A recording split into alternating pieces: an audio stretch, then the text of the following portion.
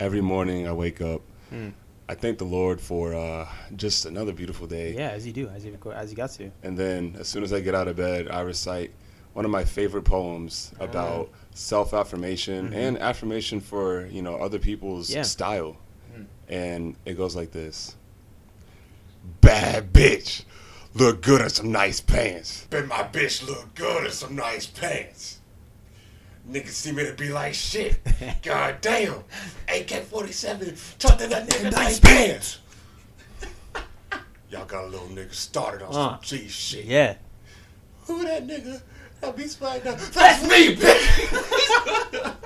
What's up, y'all? It's Sample Please. Yeah, back at y'all with episode 4, baby. You ready for me to get the episode number wrong? Episode 5. Is it episode 5? Man, I'm pretty sure it's 4. No, I'm pretty sure it's 4 because the last episode was Heart Been Broke so many times. Oh, so good. What a great intro. Man, yeah. So for y'all that don't know, culture yourselves, first of all. And second of all, I cannot wait to talk about this subject because me and you are both massive fans of this form of music and just taking rap songs and making them the most like, what is it? Is it like emo rock, I guess would be the genre? Yeah, I guess so. Man, that was a poem. Not a poem. It was a freestyle. Tyler, the Creator, he did on Sway in the Morning. And it is just so freaking hilarious. And you want to bring up why that's relevant, too, actually, as a matter of fact? Why that was a great start of the episode? Yeah, so we wanted to talk about, this is the first episode where we're going to be putting in our playlist. Yeah, we're doing the Sample Please Radio. Yep, it's the first debut of it. So this theme for this playlist, for this episode, is going to be Tyler, the Creator. For the music at least. He's just an artist that I feel like he started off like really immature. He was 18 when he like blew up, so that's obviously kind of expected, but he started off really immature, both musically and personality wise, but he just blossomed into one of the best artists of the last decade. In my opinion. Flower Boy Blossom, a nice little pun going on there. Yeah. And despite the fact that like he was a little immature at first, you could always kind of see the genius in what he did, at least musically. Yeah. And so I felt like it was appropriate for us to celebrate that. And so especially because he won another Grammy, didn't he? He did win a back-to-back Grammy for Rap Album of the Year. Call me if you get lost, baby. I love how he also wasn't even there to accept it. I think that is the biggest flex that he could have. I think he was just so over it from last year that he just didn't even bother to show up this time, which is so good. Yep. So good. He gave his acceptance speech on Instagram Live. This nigga was out in the middle of a field somewhere. It was just like, I'd like to thank, you know how he talks. Yeah, he talks. He's got this super deep, like almost raspy voice. Yeah, I don't know how he does it, but kind of jealous, I'm not going to lie. I am too. He's a great voice. He has a really good voice. I think sonically he's been, for me personally, I can't even say that he hasn't been influential in like my music listening time, because there was a time where like Flower Boy was the only thing I listened to. Facts. And discovering Flower Boy completely revolutionized like my world for like a really good time. And it's still a really, really, really good solid album. I give it a 10 out of 10. I think it is a great album. I think the album cover is great. It's really good. He just built a sort of image for himself off of it, and then he's kind of carried it a little bit with like the Golf LaFleur and stuff like that too.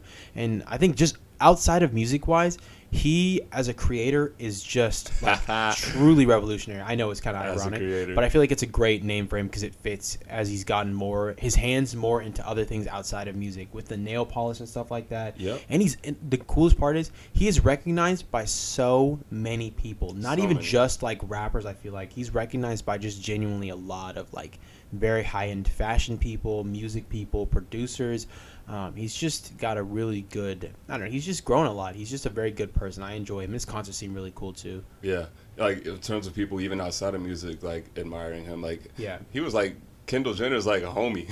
Yeah, I know. You know what I mean? So like, yeah, it kind of goes to show his like wide appeal now. Yeah. But like, fun fact, I kind of hated this nigga when he first came out. Really? Yeah. So, cause Yonkers was like that was my introduction to him, you know, and you know, that was obviously a very triggering song. He's talking about like stabbing Bruno Mars in the esophagus and telling Jesus to stop bitching because of the disses and stuff. And, you know, when that song came out, I was like 12, 11. So I had a lot more of a conservative worldview, I guess. Yeah, I wasn't as open-minded. Yeah. So I was, you know, on my hella Christian boy shit. And then when I heard him saying, like, Jesus called, he said he's sick of the disses, I'm like, all right, fuck this nigga. Like, I'm not listening to this man. I hate him. And then I was like, as the years went on, like, he dropped more stuff. And I'm like, I guess all that. Damn it, check this is it good. Out. Yeah. And then I went back in his catalog and I'm like, I have regret ever hating on this man. But again, if I thought he was immature at 18, I mean, imagine how immature I was 6 years younger than him at the time. So I'm always going to be 6 years younger. I always remember him. I hate to interrupt, but I always remember him because one of the first thing that I ever remember hearing about Tyler, the Creator, was my parents are Christian as well. So we kind of have the same sort of view, but not in the same sort of sense. My parents were talking about how bad it is that his name was Tyler, the Creator, and how it was dishonoring God, and how kids nowadays are so the usual Christian parent bullshit spiel, and I don't think they understood fully him as a person. And I mean, at the time, that was kind of the image that he presented, so it didn't help that he was very immature and very brash and very bold and didn't really give a fuck, honestly. Yeah. So that's what I remember. But for me personally, I didn't really get any introduction into his music until I think really Flower Boy, which is kind of wild to think about that I skipped out on him so much. But I was never really surrounded in the whole skater scene. That was not really the artist that my friends listened to. So I didn't really listen to a lot of that. But I think 911 / Call Me Mr. Lonely. Yeah, Mr. Lonely. Oh my God, was the song that I first heard by him that made me even stop to think about who he might have been as an artist. Yeah, actually that's the same for me though. Yeah. I didn't really start to get back into his music until Flower Boy dropped. But yeah. Before then, he was still on that really and again, I say he was immature, and he was, but it was definitely on purpose. Yeah, for sure. He was he kind of redid what Eminem did back in the day, where he intentionally pissed. Mm-hmm. There's a famous interview where there's this middle-aged white guy interviewing Odd Future, and he's like, "Why do you talk about the things you do?" And he's like, "To piss old white people off like you." And it worked. Yeah. I mean, he pissed off so many white people that he got banned from Australia. You remember that? Yeah, I do. Or New Zealand, something like that. I think it was New Zealand. Yeah. I remember the bar. Yeah. Oh, that's such a good song, dude. From New Zealand, Whitey called me a demon. Yeah, but Smuckers is such a good one for sure. But we should rank his albums too before we We absolutely will. Yeah, okay, absolutely will. All right, but I think that his Flower Boy was so instrumental in me enjoying his music, because that was also just a huge turning point for him as a person, how he presented himself and his music. Oh yeah, it was sonically, it was a very big difference. It's a huge difference. But again, another thing that I have to appreciate about him is that you can tell when it's Tyler. His sound, his definitive sound has never. It's always been him. Yeah. Even from the days back in Bastard. You can tell he's changed and evolved a lot, but he still has that core Tyler unique, sound. Dude. You know what I mean? Dude, that's the craziest part. Is when you think you're right. He's revolutionized his music, but in a way that is just strictly him. Yes. At the moment, I feel all the people who sound like Tyler, the Creator, sound like Tyler, the Creator, if that makes sense. Yeah, they don't sound like themselves. Yeah, and they just happen to sound like him. They're biting him. I'm trying to think of a good example of someone who might, I don't know. It's hard to explain because there's obviously one person who really starts a style, but I feel he was one of the ones that really kind of helped push, I think, skater culture in general into the forelight and into the forefront. He was a very big person for skater culture. I cannot remember someone who was more popular with skaters and people outside of the skater culture than Tyler, the Creator. He just kind of personified, and actually I think that's not really the truth. I think he defined what most people think were a skater should act. And because of how important and influential and how much people loved his music, people started acting and taking on to things that he did. But I don't really think it was the other way around, if that makes sense. Yeah, he what's the word? He set trends, but he never followed them. Yeah, he definitely set trends for sure. Dude, what's the brand that he has? That's the big skater brand. Golf. Supreme. Yeah. Golf. Yeah, and, no, not Supreme. I'm wearing a golf shirt right now, actually. Let's go. You guys too. It was a good episode. I don't even think you even planned that, actually. I didn't plan it. I just I put it on, came over here to record, and I was like, oh, holy shit. Winky dink. But yeah, dude, you definitely the way that skaters dressed in that I don't know what year it was, but that year when he was really popping, 2011 through 2013. Yeah, he just kind of defined that shit, right? But it's so easy to see why. I think he just challenges himself with something that I respect a lot. He just seems to challenge himself a lot musically and outside of just fashion wise. That he just constantly just tries to do things differently, and it's shown. It makes him super successful. He's a very big trendsetter. He's always coming out with something different. Mm-hmm. His last 3 albums have been very different from each other, but almost all of them have been. Yeah, I think Igor, I didn't listen to Call Me If You Get Lost as much because I just wasn't in like the rap music scheme. Like I wasn't really into listening to rap music at the time, so I haven't gotten the chance to really dive into it the way that I should. But I still recognize that it's a good album, and the few songs that I did have, like Wilshire, were phenomenal. Ridiculous. And it's so different to hear him storytelling like that, like in that way. Yeah, for but the 9 flow, minutes. God, and the flow is so good. He had like 20 different flows in that song, and they each they fit like a glove. So they were so good. It was so good.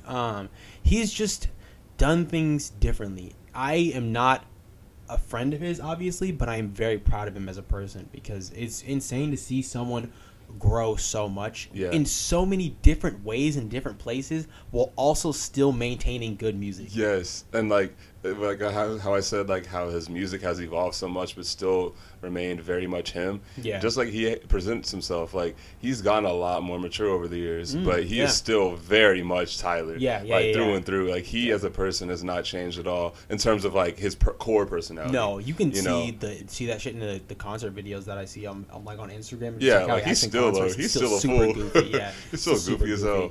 But he presents himself in a better, more marketable way, I feel like. Yeah. And it's crazy. I think he's just grown out of. Sorry, I didn't mean to interrupt, but I think he's just grown out of the sharpness of being like bold. I guess. Like I mean, yeah, I guess that's the way that I would say it. Is he's still very bold, but not in a way that's just. He doesn't need to be offensive to still feel like he stands out. Yeah, you know, he's bold. At the forefront. Yeah, he's always been bold. I don't think he's lost any of his boldness, but he's not rebelliously bold. Yeah. That's what I think. He's kind of dropped that whole immature rebel act. Yeah. You know, like so rebelliously bold. He's still rebellious in the sense of like, you know, not conforming to a bunch of norms. Like he paints his fingernails and. You know, he does stuff like people that. He has cool hairstyles that he does all the time. He talks a lot about black people, his like black fans, like, you know, do what you want to do. Yeah. Like dye your hair blue, I'll do it too. Yeah. He says that, you know. He just quoting out bars. I could sing his songs forever, dude. Man, but something about him, like a lot of people like to compare Odd Future with Wu-Tang Clan because they were just two huge rap collectives. I never heard that comparison actually, which is cool. I like that. Yeah, it's like it was a pretty popular one back then. They obviously make very different music, and they made very different music, and they're from very different eras in hip hop and just kind of pop culture at large. Yeah. But like, do you know who RZA is? Of course, yeah. So he was like, for y'all that don't know, RZA was like the de facto leader of Wu-Tang Clan. Mm-hmm. So he made all the beats for everybody, and he rapped on them, and like he pretty much just kind of ran everything. And not to minimize anybody else in Wu-Tang Clan, if they heard me say something like that, they'd probably kill me. But probably get jumped on. Exactly. But RZA was like the de facto leader. Like he produced everything, and Tyler is like the same way in a sense that like he was the face of Odd Future easily. Yeah. He's not even my favorite artist out of Odd Future. Frank Ocean is, but it's very close. Oh. But Tyler was like the face of Odd Future. Yeah. He produced for everybody. Yeah. I think that Tyler. I didn't know Frank was a full member of Odd Future. Yeah, he was a full member of Odd Future. Him, like, is he still a full member? I feel like he's... Man, Odd Future's been out of it since like 2015. Yeah. But, you know, I don't think they all individually left. They kind of collectively were just like, all right, this is like... This isn't it anymore, you know. But they still collaborate with each other, obviously, which we will get into. We will get into in a minute. But like Tyler, I used to see him as like a better version of RZA, and not to disrespect RZA, but just and when I say that, I mean Tyler could rap better. He had a lot more like stylistic changes in his music and producing and stuff. And again, like he had all these massive talents around him, but he was still able to just be the leader of all that stuff. Yeah. But then I look back and I find that's like a really big discredit towards RZA, first of all, and to Tyler. Like I can't call Tyler a better version or a version of anybody else because that kind of takes away, I think, the whole thing about Tyler. He is so very unique. Independent. Yeah, he's very much him, and there's no one you can really compare him to. Yeah, and that's what he's been striving for a very long time, I feel like, also. Yeah, but back to the Frank Ocean thing. Yeah. They have all of the songs that they've made together are just so great. Good. They're so great. My God, they're chemistry so good. Is dude, she is a banger. Oh my God. I was gonna ask you, what's your favorite collaboration between those two? Okay, so I know that there's She. Is it? I know there's one off a Flower Bomb. I can't remember which specific. Okay, so Where This Flower Blooms. Yeah, that's what I thought it was. 911. Yeah. Those are the Flower Boy ones, and then they also have Slater. I haven't Slater yet. Oh, it's off of Wolf. It's a gas. Yep. 48. I don't know if you heard that. Sounds familiar. I haven't listened to as much of his old stuff as I really should. Fair enough. Unfortunately for me, when I found Tyler, it was after I got done like listening to rap music as much. Okay. So I listened to Flower Boy a lot because like it wasn't nearly as rap oriented, and I've listened to Cherry Bomb, which I really enjoyed. Yeah. But I haven't had the chance recently to go back and listen as much to his older stuff as I want to. So Fair enough. honestly, the ones I can really say is probably Where This Flower Blooms, She, and then 911. It's Fair probably enough. the ones that I would say also. I say She too, but it's crazy because they've both grown so much since then. Yeah. And that's far from their best songs now. But I won't say far from Tyler's best song. They're still pretty damn good, honestly. But like, yeah, it's so great. But what I love about it is that was probably like the most like full collaboration they ever done. What I mean by that is like, you know, Tyler obviously rapped on it. It was his song, and Frank featured on it. So Tyler rapped on it. He produced it. But like Frank had a verse. He started the track with the rap verse, and then he obviously sang that beautiful hook. Like I feel like Frank, he like stopped trying on features after like a certain point. Yeah. Because now like, so that's what I'm saying. Like then he was going hard. He had a great verse. Yeah. Like that's one of the most iconic openings to a song. Dude, yeah, you could Bubbas on these denim pockets. The first verse is just so good. It sets the mood so perfectly. And then he just seamlessly goes into that chorus like. This man, but that's why that's my favorite one because like he was really trying there. You know, he had rap verse and a hook for this nigga, and like all the other songs I mentioned, he either just has a hook or he has like a really small part. And when he does sing, it is very much he sounds like he is half awake. Don't get me wrong, he contributes to it well, but like he's not trying to steal the show or anything. Yeah, but like on Slide. I was gonna say Slide, where he's like, "Do you slide on all your nights like this?" Like, you know, I love. I gotta do the fucking thing in the back. I might.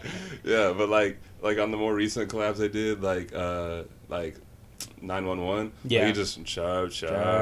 You know, he sounds like he's damn near asleep. Which again, I'm not hating on it. I can't really hate on anything that man does, but like.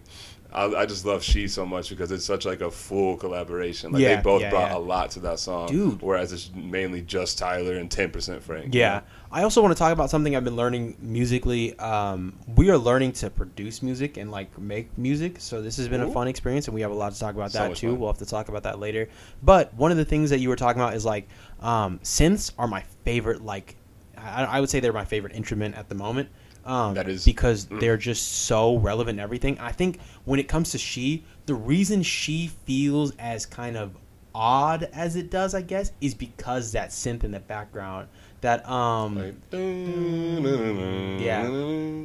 that like weird like warping synth sound that like kind of plays through.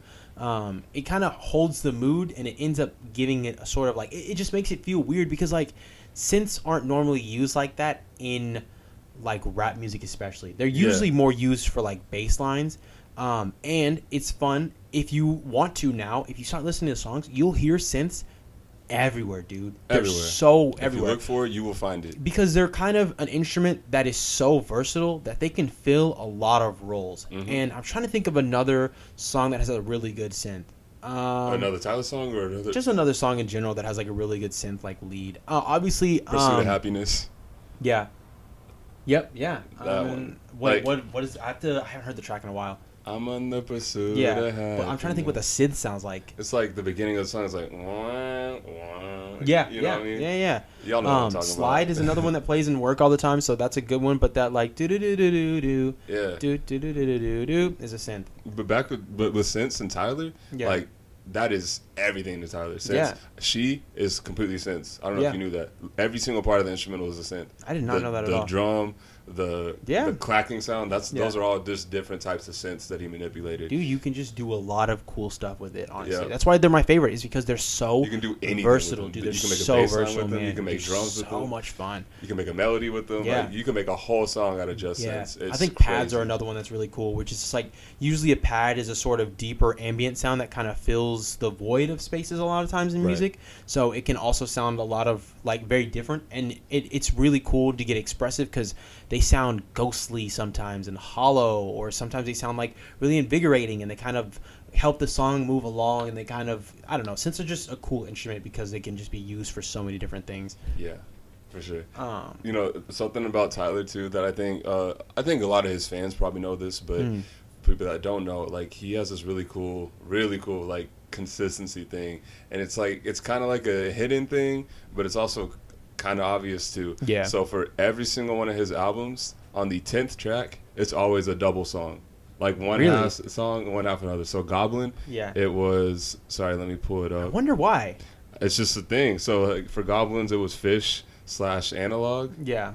And then for Wolf, it was Beamer/Campfire / Party Isn't Over. Yep. And then Flower Boy, 911 / Mr. Lonely. Yeah.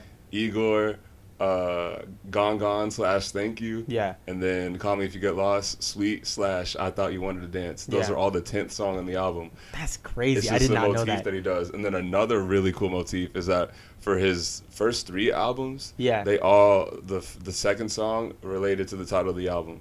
So, the last song, sorry. Yeah. So for Bastard, the last song is called Inglorious. Inglorious Bastard. Yeah, the movie, Tarantino movie. Yeah. For Goblin, last song was Golden Goblin. Yeah. For Wolf, last song was Lone Wolf. Yeah. like this, it just, those little intricacies are so, they're like little nuggets that I love finding. I absolutely love that, like stuff like that. I don't know if we talked about the Nights thing for Blonde and Frank Ocean yet. Yeah. But ever since you showed me that, watching it turn, like if you have to like just listen to Blonde and listen to Nights and pay attention to when the beat drops, because it drops at an even time that literally splits the album right in half. Yep. And it is the most satisfying thing to watch because I don't know where it is in what time. I'm pretty sure it's like at like, I don't know, it's at like 9 minutes or something. Not that didn't make any sense. It's at a certain time or whatever, but it transitions like perfectly in like evenly. So it goes from 59 right into the 60th is right when the beat drops, and it is the coolest thing in the world. I love when like artists do little motifs like that. One of my favorites is, we talked about them last episode, but Limiter is a group that I've listened to, and George Limiter, the person that they got their name from, is a scientist from I think like the 60s or the 70s who did the theory of relativity, and all of their albums after their first one is Relativity 1, 2, and 3, and then I think they have some other ones that are kind of related to science themes, but it's to play off of their name, which is obviously George Limiter. And after figuring that out, I was like, oh, like it's a small thing, but I absolutely love it so much because it's just a little motif that kind of ties everything together, and it's really cool to see people do stuff like that. Yeah, it's just it just kind of shows like how much they dedicate to their craft. The thoughtfulness. They're such small, subtle things, but they say so much at the same time. Yeah. Like with Blonde, like how do you even think about that? Dude, how do you think to split an entire album genius in the half like that? And it sounds so small, but it's just so much cooler once you actually get the chance to see it and experience. I think moments like this where we both like, I don't know about you the first time you figured it out, but when I saw it and when I showed it to like Kinsey, it was mind blown. I was like, oh my god, like it's so goofy, but like it's so cool. We did it like 3. Yeah, like I watched it transition like 3 times. It's crazy, and like it's not only does it just split the time in half, but like it splits like the sound of the album too. Yeah, all the songs before then, they're very like kind of anthemic in a way, like Nikes, Self Control, all those songs. Solo, I know that's your favorite song on there. And Nikes is my second favorite at the moment. Really? Yeah, Nikes is tied for first, honestly. It's a great one. So good, bro. Anyone could be the best song, and I wouldn't really argue with you, except for Facebook Story. If you say that's your favorite track, you got some shit going on, dog. You need some shit you need to figure out. But like all the songs before that beat switch are like, he's more like upbeat kind of in a way. Don't get me wrong, there's a bunch of sad songs throughout the album, but like his vocal delivery is a little different. But then after that beat switch, all the songs are very downcast. Like White Ferrari, Siegfried, Godspeed. Godspeed. That's so good. Even the last part of Nights is just kind of like slower. Yeah, exactly. Like, and that's again another just motif. And then some people even have the theory that since that's the first album where like his sexuality was really open to the world. Yeah, like it was kind of a motif on his like bisexuality. So it's like one half and the other half of the album. And another thing that I like about his music is that he's never really directly addressing his sexuality in his music. No, it's very rare that he uses pronouns in who he's talking about, you know? And I think that's very intentional because it kind of keeps people like listening like, okay, is he talking about a guy here or a girl? Yeah. Or, and I think even though it doesn't matter. A lot of it too, because it kind of, people already have preconceived ideas about what they expect from, especially for like bisexual people. I think Steve Lacy is one that like has a really good line about this too, where he's kind of like talking about like I think the song is called I Wonder, I'm pretty sure, and it's off of Apollo 21. And it's basically him talking. Yeah, it is a great album. It's basically him just talking about like his sexuality and like him wondering if like people experience the same thing and kind of just going about it. But like one of the bars that he has on there is talking about like how people like want to know how many people he slept with and like what gender they are, and like basically trying to like see if he's even valid when it comes to being bisexual in the first place. Like there's an expectation that like, well, if you're going to say you're bisexual, you have to sleep with boys and girls at an equal amount, or you can't do them unbiasedly. So you can't have like, you can't have more of a liking to either side, I guess. Yeah, it's so weird how people are just so obsessed with people's sex lives. Like, why are you, if you're such a strong, if you're such a strong heterosexual male, why are you so worried about what a grown man is doing with his dick? Like, just keep it like, it does not matter at all. Like, just mind your damn business, bro. But I didn't even, that being said, I had no idea Steve was bi. Speaking of, normally this is a part where I would mind my own business, but I learned recently you didn't really listen to Apollo 21 like that. I did recently, though. Okay, like, more recent times. I know. Because that's a great album. Steve Lacy is one of my favorite artists. That's another one that I haven't gotten the chance to recommend as many people as I should have, too. He's very, very talented. I feel like we should save this for the second part of the episode so we can talk more in depth about it. Because I really want to rank the Tyler stuff while we're in this like little space for Tyler at the moment. You want to go ahead and do that now? Yes, I am. So are we ranking his albums? Yeah, I'm down. Okay, you do your ranking first since it's your idea. Because my rankings are a little more shallow because I haven't had the chance to listen to his music as much. So take mine with a grain of salt. But I think at number 1 is Flower Boy. At number 2 is Cherry Bomb for sure. Whoa. Yeah, I absolutely love Cherry Bomb. It is so good. I would have to give Call Me If You Get Lost probably number 3, and then Igor 4, and then Wolf, and then Goblin probably. Okay. I guess you didn't listen to Bastard, huh? Because it's not really on streaming services. No, not really. I haven't gotten the chance to listen to it at all yet. You should check it out when you can. It's really good. But okay. If I have to get my list, I'll go from favorite to least favorite. Yeah. I got Flower Boy number 1, Igor number 2, Call Me If You Get Lost number 3. Yep. Wolf number 4. Cherry Bomb number 5. Yep. Bastard 6, Goblin 7. Okay. So I think we both have Goblin at the bottom. Yeah. And it's not a slight. That's not us saying that the album's bad by any means. It's just definitely. I think my issue with that album was that he was definitely on his biggest like rebel, piss everybody off shit. Yeah. And it got to a point where it kind of did sacrifice a little bit like his artistic value there. He was just, every song was just like anti-religion, homophobic, blah blah blah, Yeah. And it was just like it's a little much. I know at the time like that he blew up around that album's release. That's the album that Yonkers was on, but like for me personally, I was just like, okay, like it did not age well to me. There's some songs in it did, like She. I mean, I guess it didn't age well in terms of their identities, but and what Tyler said. A lot of the stuff that he said is like, I wonder how he feels about that, because like it is kind of weird to have him come out and then know that like for a while he said a lot of very homophobic and like very insulting things to like the LGBT community and like honestly just a lot of people in general. I think a lot of people were. I remember a lot of people were really upset that like people just kind of never let him take a lot of flack for what he said in the past just because he was a part of the LGBT community. Yeah, I definitely can understand he said some horrible things. And again, he said them on purpose. Like, he didn't really feel that way, but like he would just say them regardless. But since he came out, it's like, oh, we love you because you're not straight. You're LGBT. Yeah. Which, but I think maybe a reason why people weren't trying to ruin him or cancel him is because after he did kind of come out, which he never really formally did, by the way. No, not at all. It's just like people kind of put 2 and 2 together. But when he did kind of come out, I think people kind of grew to realize like instantly like, okay, he was definitely projecting his insecurities about his like, sexuality or something. Yeah. Or because he is like, a member of the LGBTQ plus community, like he obviously didn't mean anything that he was saying back then. But, like that also doesn't always. I also understand that like it doesn't always really excuse everything. Right. I could tell someone that I want to murder them, but that doesn't. Even if I don't mean it, that doesn't mean it's a good thing to say. Exactly. Yeah. So like, and again, it worked. Everything worked out in his favor, and yeah. But that's the reason why Goblin's at the bottom for me. But the top three, huh? Oh, sorry. Go ahead. No, what were you gonna say? Because I was gonna say, like, just off of a finishing note of it. I think another reason why is because really a lot of it is just music.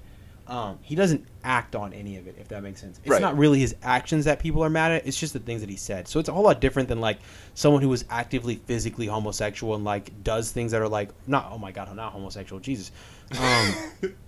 Oh, my God.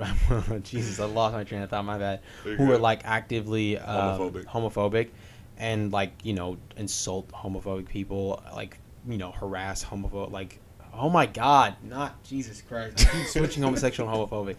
People who are homophobic, who insult and harass like homosexual people and people on this, like, oh my God!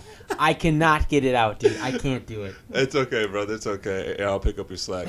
I know what you're trying to say. Yeah, but him, like, there's a difference between him, like, actively trying to harm homosexual people, and him being openly and practicing a homophobe. What I mean? Yeah. And again, also, like, he also did things that contradicted it even before he came out. Like when Frank Ocean came out, he was like, "I'm proud of my boy. He finally came out. You know, whatever." Yeah. And there's like a really funny interview actually where someone was like, "Did you know Frank was gay before everybody else did?" And he was like, "Yeah, me and a couple other people knew, but this nigga liked his Pop-Tarts without the frosting on it, so I knew something was off." I think my dad doesn't like Pop-Tarts with the frosting on them, and that's kind of disgusting. It's so bad. Have some news for you then. Yeah, that's my. Just kidding. Yeah, you shouldn't eat Pop-Tarts without the frosting on them. What is wrong with you? He says that they're their best flavor. I don't understand. It makes me upset. It makes me upset. Just, the flavor is pain. Yeah, it's terrible. You eat like a fucking military general. You must be rationing over there. Definitely, that's evil. Oh, we also might as well transition too while we're talking about Tyler before we end up changing subjects. Talking about what the songs for the radio choices, I guess, today. Oh yeah, so I'm going to play my first two songs. You want to re-explain the concept just to so people understand what's going on if they do check out radio and why they should check out radio in the first place, Sample Please Radio? Sure. So Sample Please Radio, pretty much the way it's going to work for our episodes going forward is we're going to split our episodes into like 3 parts. First 30 minutes, and then we're going to have 2 break interlude. We're going to put the break interludes, they're going to have 2 songs each. And each of the interludes we're going to put in our playlist on Spotify. Yeah, so it's going to be the first 30-minute and then the 2 break interlude, second 30 minutes, 2 break interlude. And it'll switch between my 2 songs. Yeah, in the last 2, sorry. And it'll switch between my 2 songs being first and Jalen's 2 songs being first. Like, the variants will switch, but you'll know how it's going to go if you just listen to the episode. Yeah. So for today's episode, we're going to do my first 2 songs. And so what I talked about a lot already about Tyler is that even though his perspectives and his maturity has changed a lot over the years, I could always tell at least that he was a musical genius. Yeah. And so to celebrate that consistency in his music over time, I'm going to play some of my personal favorite songs from his early phase of his career, from Bastard to Wolf. And then my personal favorite song from his current phase of his career, from Flower Boy to now. Yeah. And then Jalen will do the same at the second break interlude. Yeah. So basically, the general gist of how things will work is, for the people listening on the actual Sample Please account, right now what you're listening to, we won't cut it so that you can have an option to listen to the episode from start to finish all the way through with no songs.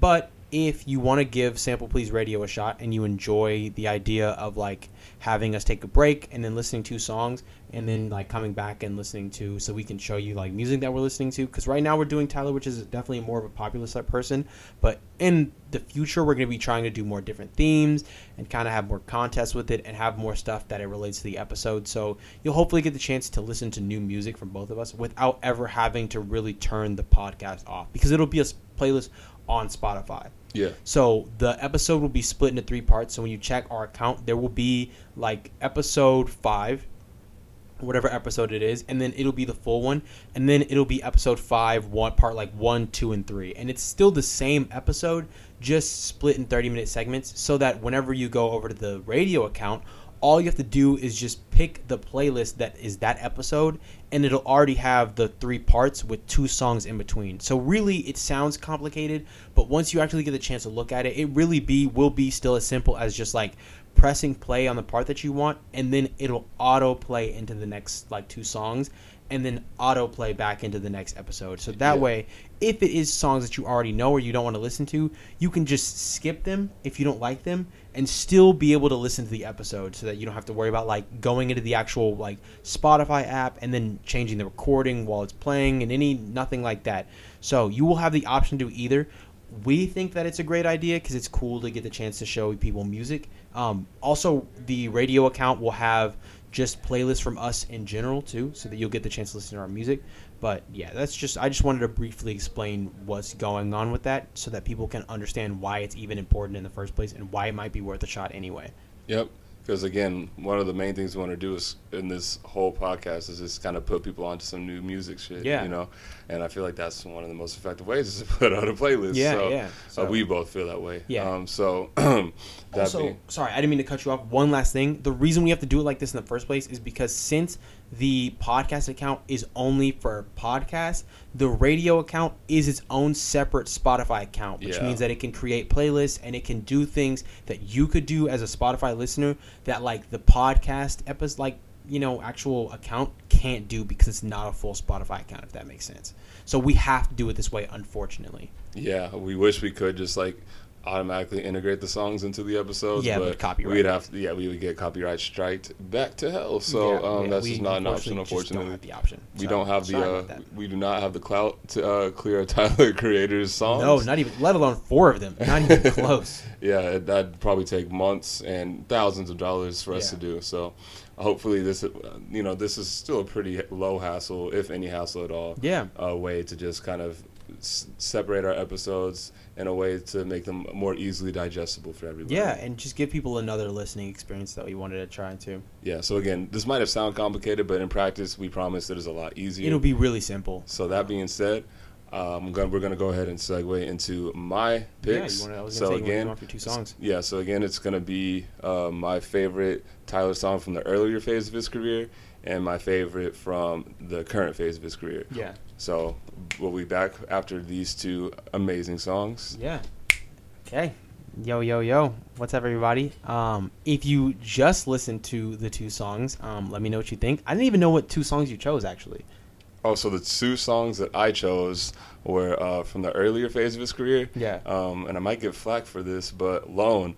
It's the last song off of his album Wolf, and it's probably one of his more like mellow, low-key songs. Yeah. But I just thought it was such a really, really vulnerable moment for him. And I think that was one of the early turning points for him to be like more like vulnerable and more mature later on in his music. He talks about how fame kind of gets to him and how it kind of makes life a bitch for him. Yeah. And also he talks about his grandmother passing in a really it's really touching, and it's also really like kind of sad. Yeah. The song is called Lone, you know, so it's kind of talks about how it's like a precursor to Mr. Lonely and 911 from Flower Boy. And I just thought the way he handled that, he put that album out at 21. And I thought that he put that out during that phase of his career where he was being all rebellious and loud and immature.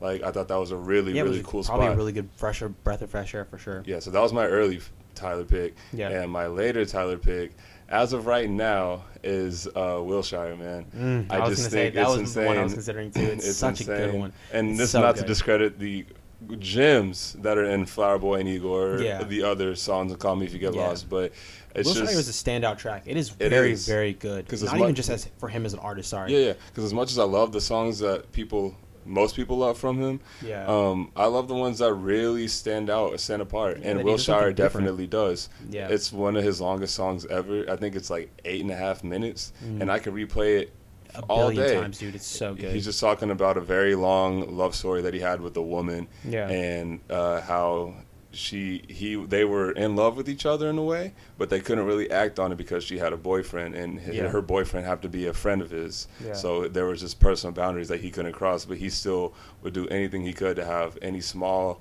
meaningful moments with her. Yeah. And then they had to end up calling it off in the end. It's a lot more complicated than that. Obviously, he talks about it for 8.5 minutes. Yeah. But I think his great storytelling, his amazing flows, and just like the simple beat, is really good too. The beat is really good too. Yeah. I just think he just did a great job. And there's so much personality and swagger in that. Yeah. And he's the fact that you can still have that much swagger and personality when you're talking about being heartbroken. But still being vulnerable too. I think it's a good song because it's very vulnerable. Very vulnerable. Very big difference from like a lot of the love songs that you hear, honestly. Right. They're all so general and so like, you know, you're everything to me, blah, blah, blah. But like this is like a very complicated story with a lot of moving pieces and that are very specific to him and this person that he's talking about. So the fact that he was able to do that effectively and like make it so interesting to where I'm not losing focus for the entire song, it says a lot about it. So yeah, cool. I think it's also good that we kind of talk about the song still, even though we're not like, even though you can listen to them yourself and you might understand some of the context for them.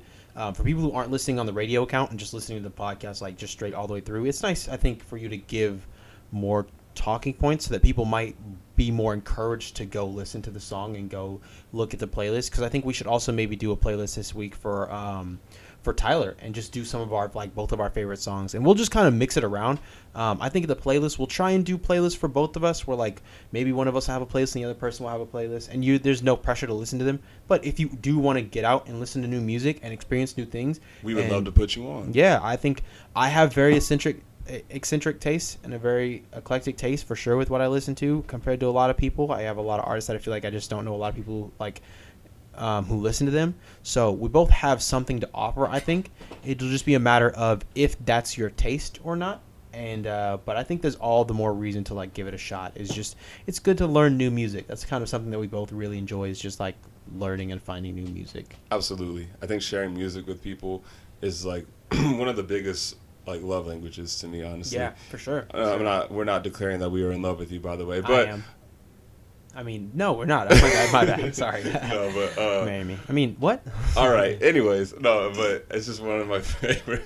It's one of like my favorite ways of just sharing music, and when people share music with me, it is so meaningful to me because music is kind of like, I feel like a lot of people live vicariously through music. Yeah, it's an expression of yourself and your culture for sure. Exactly. So when you're sharing like a playlist that you made with me, it's kind of like you're giving me a little piece of yourself. You know, obviously it's not specifically to me, but I'm definitely going to value it a lot more than if I just stumbled upon that song myself. I love being put on to new music. Same. And it's one of my favorite things in life, honestly. Yeah. So that's just like a big motivator reason why we're making playlists. Can we talk about some sad boy vibes? Because I feel like I've been really, I think that's been my big music taste for the last like years, sad boy vibes. The last 2 years, honestly. Okay. Not on purpose, just kind of what I've genuinely been listening to. And I think one of the ones that is like peak for just like emotional, very meaningful ballads, who has a beautiful voice, is just like Orion Sun. I have not talked about her enough. She was my number one artist 2 years ago. I think I've mentioned her on the podcast, but I can't say for sure. But recently I heard a friend of ours, Edgar, listening to her, and that was a very big thing that caught me off guard. I was like, oh, snap. Yeah, Edgar. Yeah, listening to Orion Sun, yeah. And I was like, dude, I did not know you knew about her. And he was like, yeah, I just like randomly stumbled across her, and she's super talented. She's just so good. She writes a lot of ballads, and she just has a lot of very meaningful, slow, like very deep songs that are just kind of her talking about like her love life and struggling with love, and like they're a lot very poetic. And I don't know how to describe her because I haven't given a chance to like critically listen to her in a while, but the way that she goes about her music just fills a certain part of my soul that is just so good on like a rainy day or a slow day, late at night, like when I was closing, working, or just like on the way home with the windows down. It's so good. I think my favorites by her are Antidote, probably Antidote, Mirage, Coffee for Dinner. I'm trying to think if there's any other ones that like really stick out. There's one that's in Spanish or French that I just cannot pronounce, and I'm not going to bother to because I'm just going to butcher it. But she's a very, very talented artist, definitely worth listening to. You got any sad boy vibes that you've been feeling?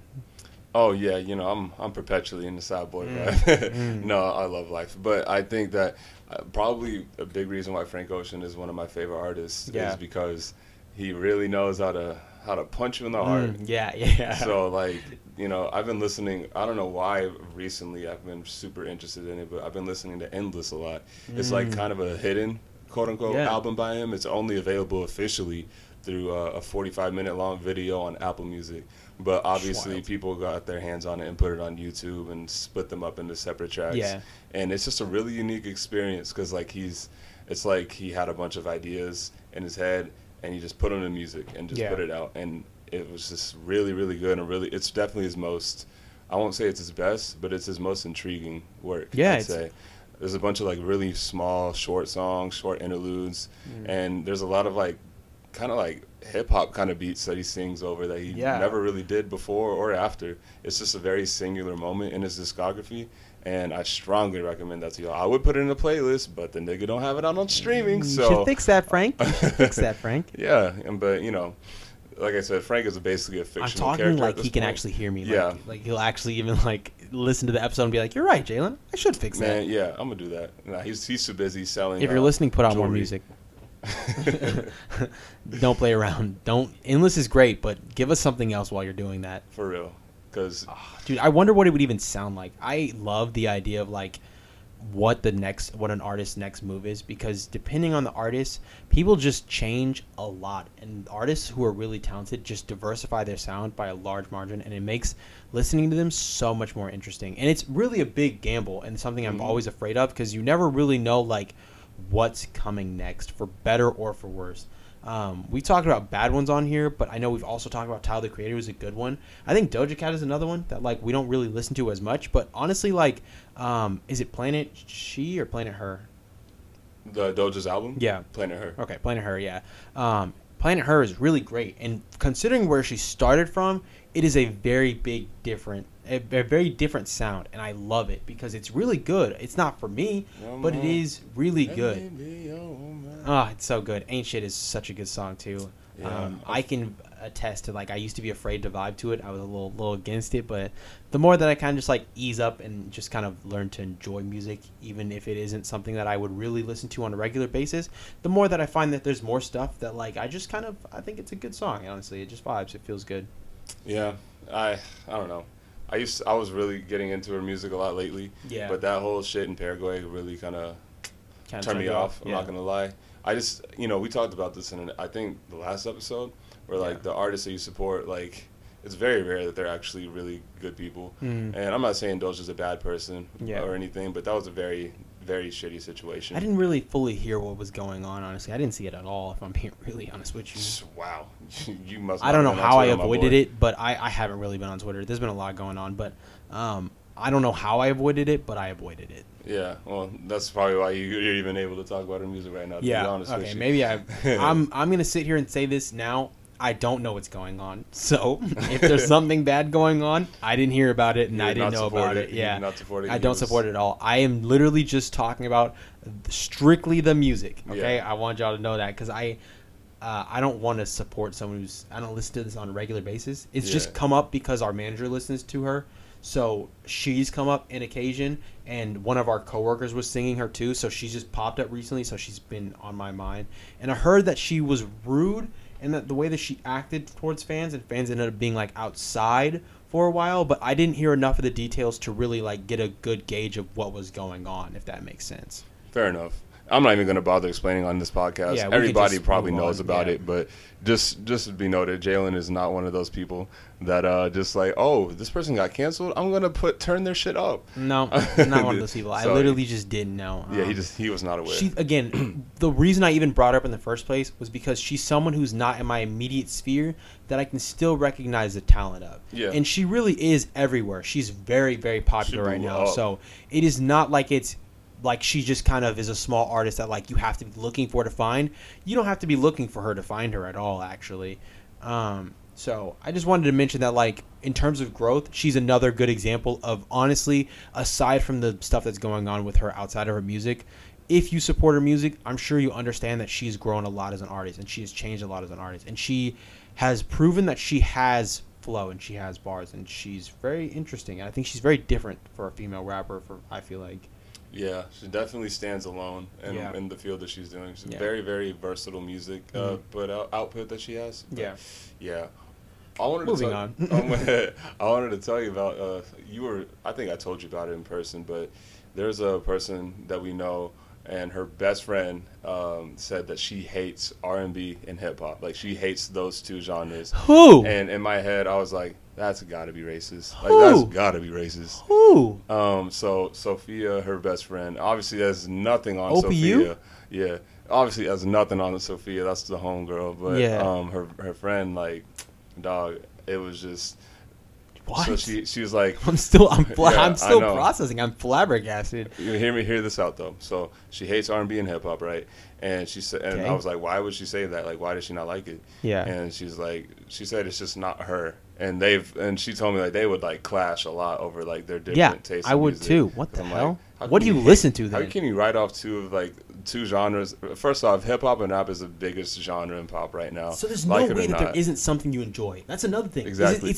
They're both such big genres that you have to have at least one or two artists that you enjoy. You just don't give them a chance. Is the truth. Let me add to the delusion here. Yeah. One of her favorite artists is Billie Eilish. And not that there's anything wrong with Billie Eilish being one of your favorite artists. She's one of my favorite artists. She's Yeah. a very great artist. But how are you going to hate hip-hop and R&B and hate someone who is extremely influenced by both? Yeah, I was gonna say he was like taking big parts of both and like working it into her music. Like, excuse me? Like, that is, like, 80% of her music is R&B and hip-hop inspired, if not just straight-up R&B and hip-hop. What? So I think low-key, I think that there's some racial motivation. It might not be intentional because, get this, Yeah. guess what her favorite genre of music is? Just Country. guess. It's country. Yep. And There you guess go. what? Guess There the you go. occupation her father is? He's I don't know, dude. A cop. Oh yeah. So, I think she was kind of born to just hate Yeah, R&B she and probably hip just never hop. listened to it and probably was told that it was not good from the start. Yeah, her father was probably like, honey, don't listen to that jungle music. You better be so- careful what you say. Hey, I don't give a. No, I definitely agree. I feel like country music is also the worst genre you could like. I'm just gonna be straight up honest with you. You can listen to straight up like hard, heavy metal, death metal, dubstep, whatever you want to listen to that's like normally considered on the outskirts of like weird people music. Fine, but you're a country fan. Something's got to be going on there. Nah, man, we gotta friend. chill out. We gotta chill on that, man. Nope, No. I don't care. No, we already It's- talked about this it's in just another not episode too. good. We can't ride off a whole genre, bro. We just talked about how that I'm can sorry. be kind of shitty. I'm sorry. It's just not like I don't know, dude. I really want to try, but I just like I feel like maybe honestly I haven't listened to the most of it, but it's just so hard to find because it just seems like it's all the same. And maybe that's how people feel about rap music, and that's probably where this sentiment comes from. Yeah. And honestly, it is a little racially motivated. I'm not going to fight it. I'm going to sit here and be honest. It is a little racially motivated. I am afraid that most country white people are racist. So I just Yep. never really gave it a shot I because am too. It's I'm afraid irrational, but most I'm like afraid. country like artists are just racist people who just would not enjoy me at all. Yeah. Like or like me as a person, honestly. Right, So like that's why I fuck with Casey Musgraves. I don't listen to a lot of her music. Yeah. But like I saw like a black person in Okay. a music video and I was like, oh, wow, shout nice. out Let's go Casey. Casey Musgraves. Okay, speaking of Casey Musgraves, maybe country is something I should give myself because "Good Wife" is one of my favorite songs. That's off her most recent album. Yeah, right? it's not like a one that I listen to all the time, but it is kind of a banger a little bit. I'm not gonna lie to you. I like singing it every now and then. I don't know Yeah. what it is. I always sit back to myself and I enjoy it. I'm like, man, maybe I'd be a good wife. Casey, thank you for trying to make me a good wife. I think you'd be a great wife, Jalen. I think so too. You'd make I think another. so too. Yeah. Just me in the house blasting strictly "Good Wife" by Casey Musgraves and nothing else all day while I clean the house with like a straight face. Just washing the dishes. God help me be a good wife. Oh no, but like honestly, that's the reason why we can't just write off the whole genre. Yeah, You know, yeah. I can't say like in good merit like that I could be offended by someone hating R&B and hip hop as a whole and then going on to hate on the whole genre. Yeah, you know. And again, it's still probably one of my least favorites. I'm Yeah. not a fan of it personally, but I think my main gripe with country is like contemporary country. I think that's where it all sounds very, very kind of the yeah. same. Like they have like very similar guitar riffs and they're Yeah. talking about drinking beer and Yeah. driving tractors and a bunch of other and relationship stuff like any genre does. Yeah. And again, some of them have bangers, so I'm not writing off the whole thing. But Most of the classic, stuff I've heard- but classic country, Yeah, dude. like shit in the 70s, 60s, that's where it's at. Really? Yeah, but that No. just might be because it doesn't sound anything like today's country. Yeah. You know, like Ray Charles was technically a country artist. I did not know that at Yeah, all. he had a lot of country songs like Georgia on My Mind. Yeah. That's a country song. I would have never guessed. I Or, mean, you know, I don't know. It's probably also because of what I've heard. The country music that I've heard being played was just not very tolerable to me. Yeah, and maybe that's the case with Sophia's friend. You know, maybe she only heard like some dumbass trap song on the radio, and that's her. She has a very narrow and limited view. She has to, actually, because you can't really hate both of those genres wholeheartedly when they are both so wide in variety. You know, there's very different. Those genres are so wide ranging that they both have many subgenres. Yeah, there's R&B, and then it has subgenres like neo soul, and like trap soul, and you know all type pop R&B, and then hip hop obviously has a billion different ones like emo rap.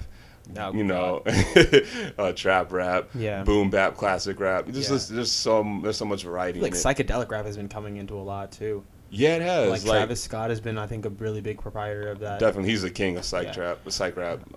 Him and Future. Yeah, Chance the Rapper was one that definitely defined it for closer on the underground side for sure. Yeah, I feel like even Childish Gambino is borderlining that like psychedelic rap with Because the Internet. I have to ask you something about him first. Like, because of the internet, definitely. He's definitely was like very psychedelic. More like, even Kawhi, I would say, is very experimental and a little bit closer with certain. But that one's not rap at all. There's no rap whatsoever in Kawhi. Yeah. So but I get it though. Wait, it's part of like there's like a mixtape.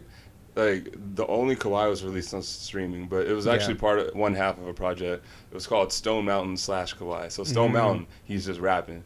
I haven't heard Stone Mountain yet, which is crazy. I cannot really find good. it. It's because it's not on streaming. It was a mixtape. Yeah. So you can find it. You can find it on like DatPiff. That's where I go to get mixtapes and pirate them into my Apple Music library. Huh? I pirate them. R nigga. But that's what I do. But that's.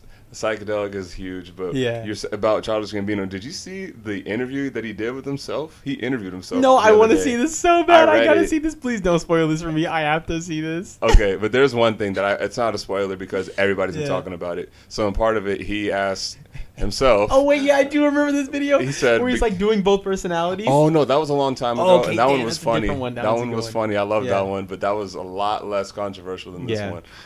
This one, it's not even a video. It's just like it's in text or whatever. You know, you can find it online. I think it's theinterviewer.com or something. Okay, I bet I'll check it out. One of the questions that he asked himself was like what he said in like one of the last answers, like Because the Internet is a classic. You know, he acknowledged it as a classic, and he's like, "You think it's a classic?" And he said, "It's the rap OK Computer." He said that. What is OK Computer? I have to think about that. Oh, it's like a very, very like iconic rock album by Radiohead. It came out in like '97, and it's one of my favorite albums ever. Actually, it's like alt rock and art rock. I'm sure you've heard of it. Like Paranoid Android, Karma Police. Not ringing a bell. Police. Nope. No surprises. Nothing, dude. Okay, well, I definitely think you should check it out. It's very, very good.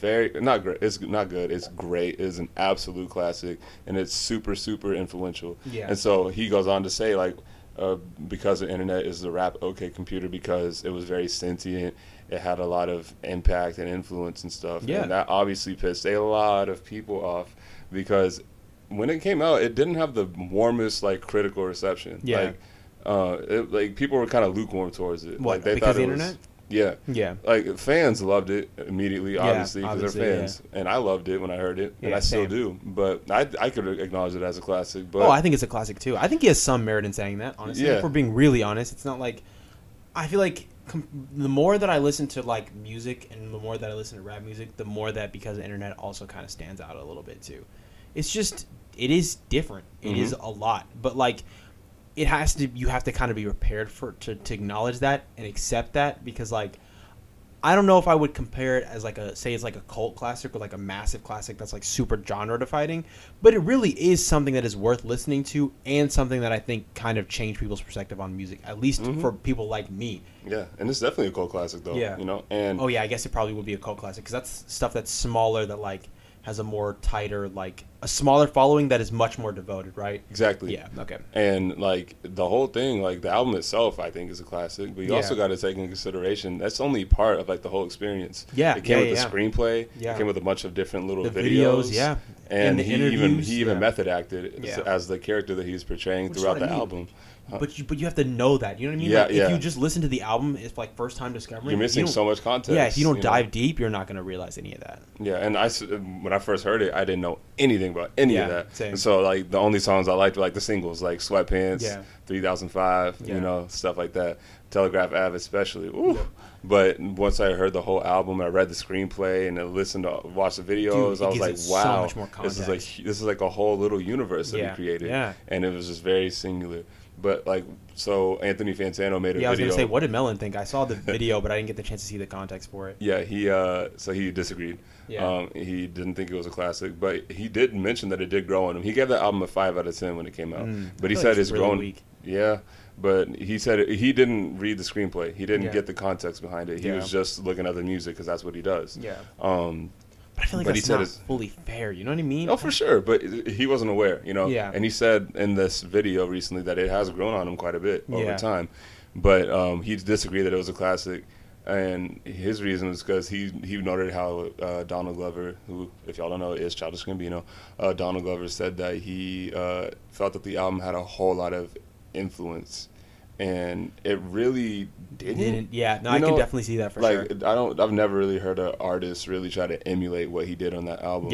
Which I think is a testament to how singularly great it was and how hard it is to emulate. Yeah. And there's another album that is an undeniable classic, like To Pimp a Butterfly. I've never heard another person try to make not at all anything like that. But people were made more politically charged rap really closely after that and but stuff like that. But nothing really sounds like T-Pap. Nothing does. Yeah. And so that being said, I don't think that the reason why an album is a classic is because it's influential. Because again, T-Pap, it was not that influential. It was just a really great singular album. I think the fact that it stands alone kind of adds to its classic status to me. Yeah. Now, there are some songs and albums that are so bad that no one wants to try to make anything that sounds like it. But that's definitely not the case with T-Pap. And I don't think that's the case because of the internet. I just think that they're very standalone, great albums. Yeah. So I agree that with the Childish Gambino that is a classic. Yeah. I won't go as far as to say that it's a rap OK Computer. You don't understand how big of a claim that is. Yeah. But that album was very, very influential. It kind of revived rock in the 90s, if I'm being honest. Okay, so then, I definitely wouldn't agree with that for sure. I would say that's influential. Or I would say that it's, I don't know.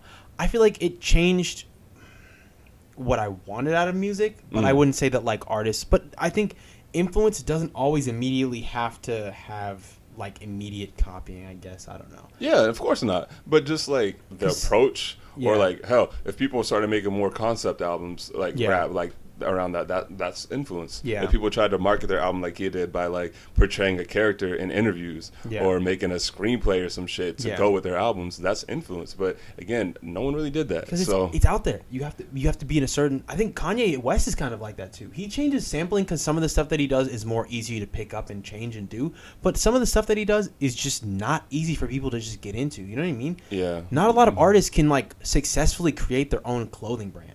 No, I mean like him and Tyler and A$AP Rocky. Exactly. Who else? Exactly. There's a few. There's not a lot because it's not easy. Not at all. But that doesn't mean that Kanye West isn't still influential. Yeah. And that doesn't mean that his albums aren't still influential. Because like I think Kids See Ghosts is super influential. I think it's insane. I think his most influential album, which is not even remotely close to his best album, is 808s and Heartbreak.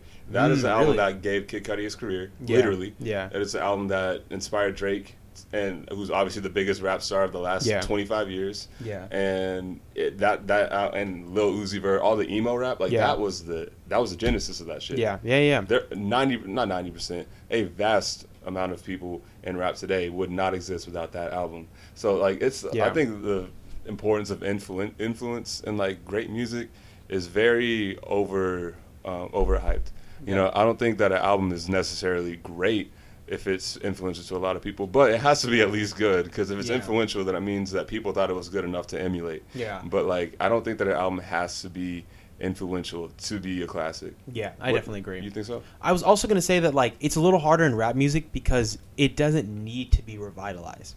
at the moment, it's hard to fully be influential because there's so much room for people to do whatever they want. Yep. It's not nearly as hard to get out there anymore, so people can do different things. So that means that, like, sure, because the internet is a classic album, and it probably is influential, but it's just not widely influential. Because I guarantee you there are albums and people that were inspired by it who just don't copy off of it like that and don't rip off of it like that. Yeah, and like you said, I think that's a great point you brought up. Yeah. There's so much room to do whatever the hell you want in rap. Like, rap has so many different alleys that you can get into. Yeah. So many different ways you can create and express yourself and still be in that huge bubble that is rap music.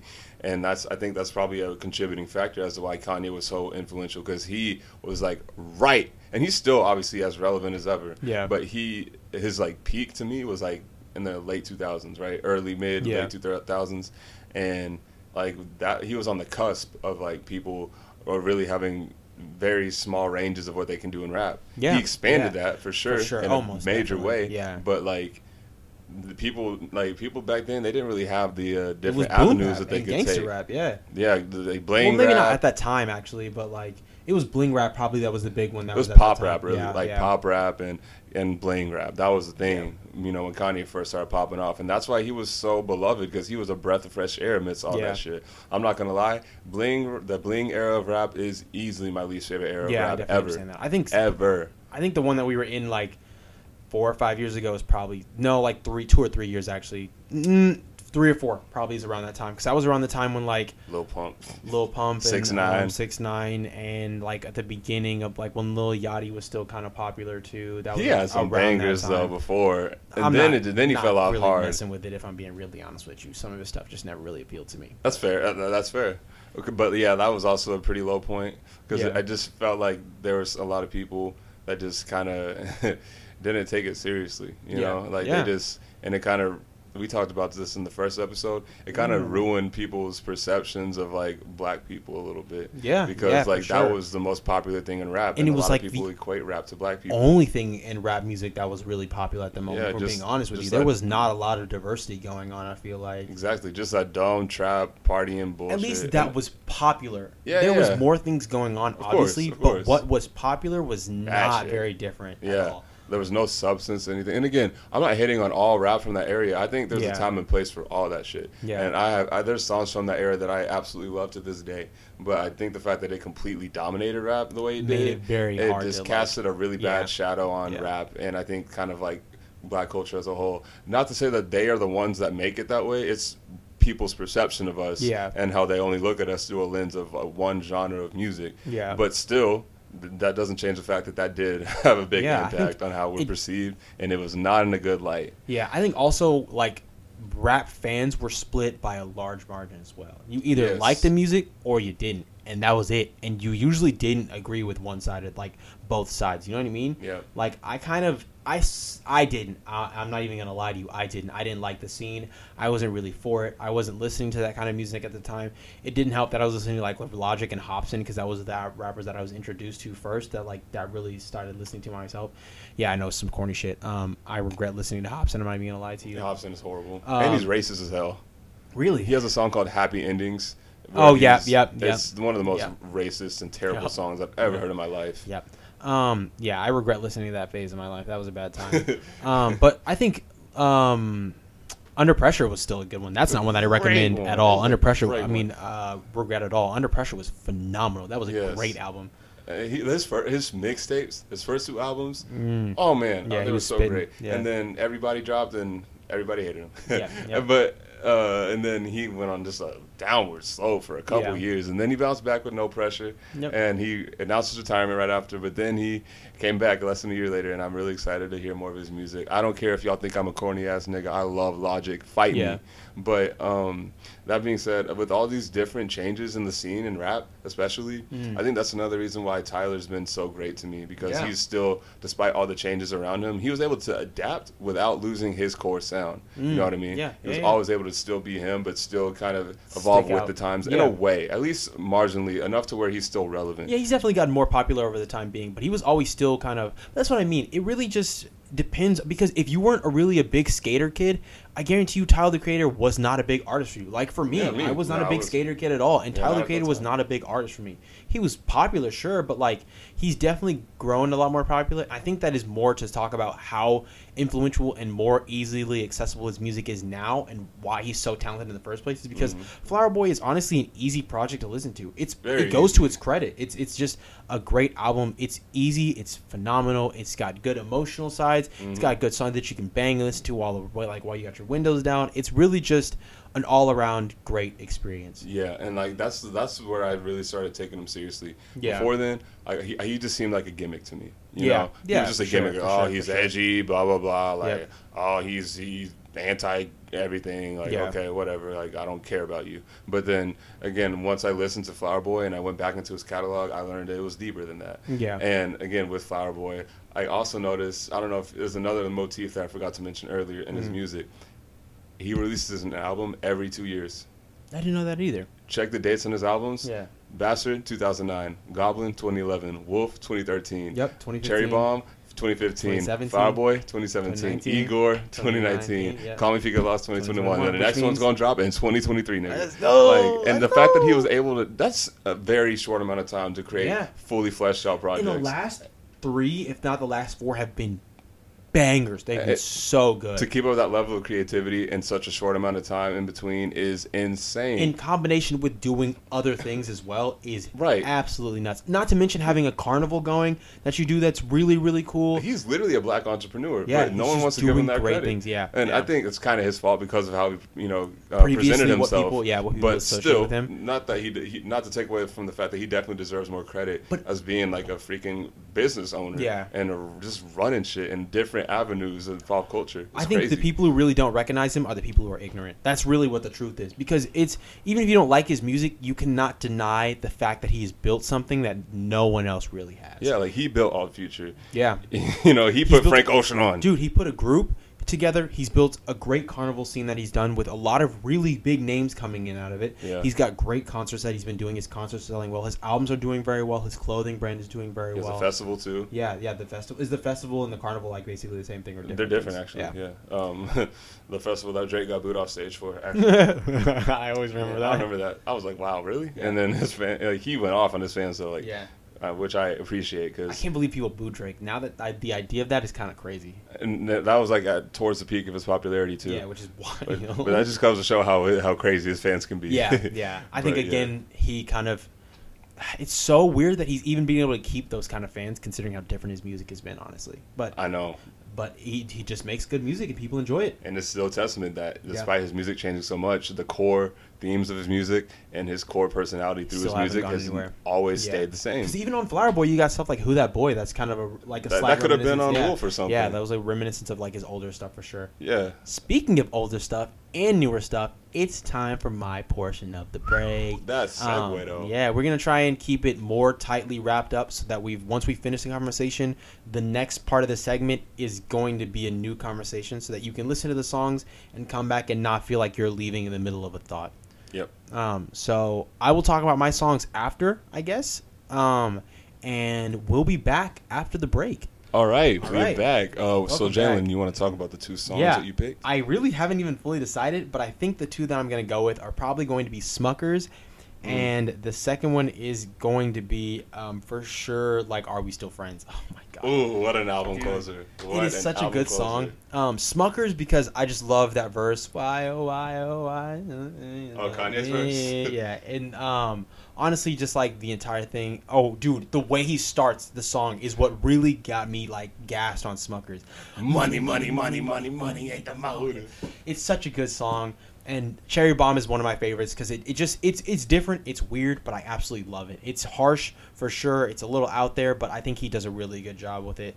It was funny you say that about Cherry Bomb. Sorry to cut you off. Yeah, no, you could. You haven't listened to Call Me If You Get Lost a lot. Yeah. But there's a song in there called Massa, and he talks about Cherry Bomb saying that like that's when he finally hit puberty at 23. Really? And he was so shifty, and that's why the album sounded so shifty because Yeah. he was just drifting apart. So I thought that was interesting that he brought that up. I didn't know that at all. And then Call Me If You Get Lost because, like, dude, I was in some heartbreak. I'm not even going to lie to you. And that song just hits so differently. You talking about Are We Still Friends? Yes, it just hits in the soul. It is such a good, sad, meaningful like song, and it fills a void that like I don't know, I just don't know anything else that fills that void. It's just such a good song. It was in an after credits, like it was on the credits roll or whatever, for this episode of Insecure. And you know Insecure, I told you about that, right? Yeah. If y'all don't know, it's one of the greatest shows I've ever seen, by the wonderful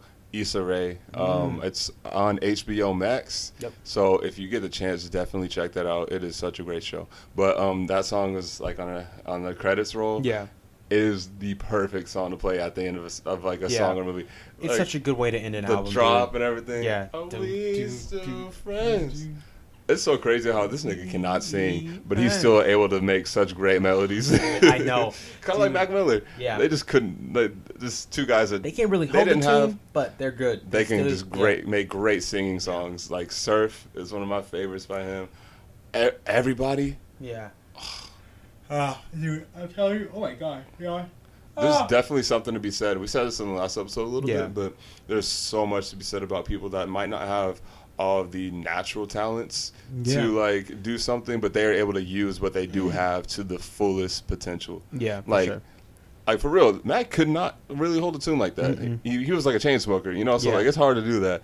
And the last album that he put, his family put out for him was 90% singing, and it is one of my favorites by him. Still really good. Yeah. Like, because what he lacked in vocal range and talent, he made up for in his great songwriting or great instrumental choices or instrumentation. You know, he played a lot of instruments. I didn't know that either. Yeah, he played guitar, drums, piano, I did bunch not of stuff. know that at all. Which, it's crazy because I feel like sometimes he projects himself as like someone who isn't, I don't know, who's just like a rapper, you know what I mean? Who just happened to get popular, but I feel like that's just not the case the more that I learned about him. Yeah, because he was just very self-deprecating before, you know? He obviously, a big motif in his music was like depression. I'm going to save the Mac conversation for another episode, because I definitely want to have a whole segment of an episode dedicated to that man. Yeah. But yeah, just artists in general, I love just like, obviously, I love the artists that have natural singing abilities and stuff, but I have a lot of respect for people that don't necessarily have that ability, but they can either manipulate it to sound really good, like Tyler did throughout Igor,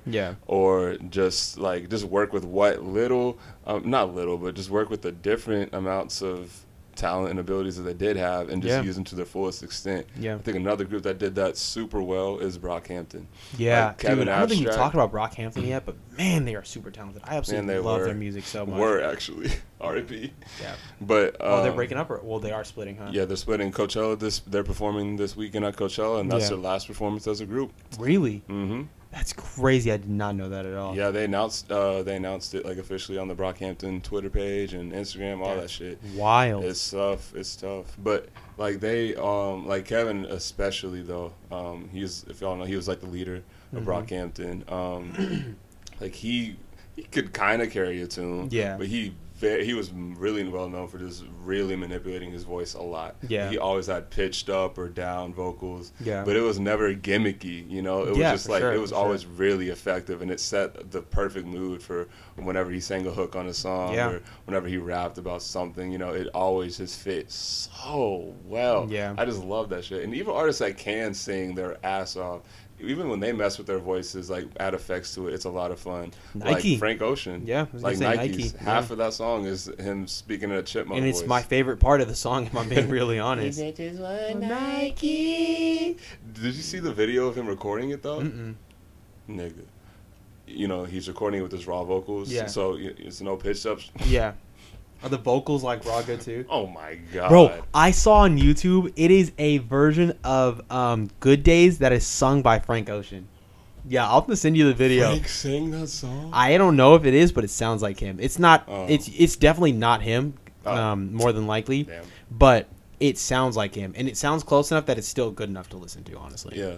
But yeah, I think that's really cool though. And I love just artists that really experiment with their stuff, even if they have the ability to do just fine without any of the like theatrical experiments that they do with their music. But you know, just artists that are just super completely involved in like their artistic expression. Like that's why I hold people that write their own music in such high regard. Like Olivia Rodrigo. She wrote all her songs. She's 17. I think she might be 18 now, but regardless, she's a freaking teenager, and she made one of the most successful albums of the year, and she won like 4 Grammys, I think. Yeah.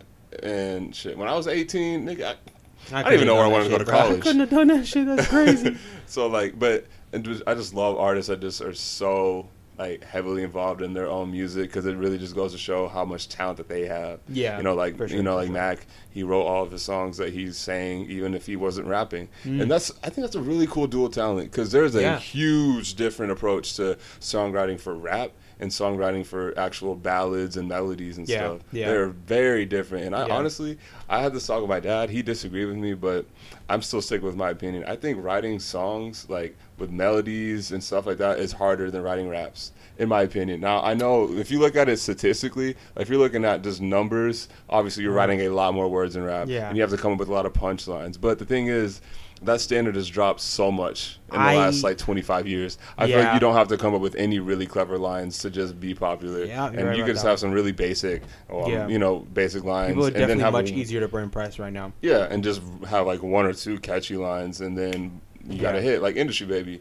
Like Jack Harlow. I like Jack Harlow's music. I like him. Yeah. But he doesn't really have like mind-blowing bars. No, he ain't got punchlines. Yeah. He just has he says some passable things. He has a lot of charisma. Neither does Drake, if we're being really honest. Nigga, you're wrong. Okay. His pop, you're wrong, dude. His pop stuff, his more accessible stuff isn't going to be a super punchline heavy. Yeah. But you've never even listened to a full Drake album, so you don't even know about his deep cuts. You don't know about his deep cuts, bro. That man can spit. He can actually spit.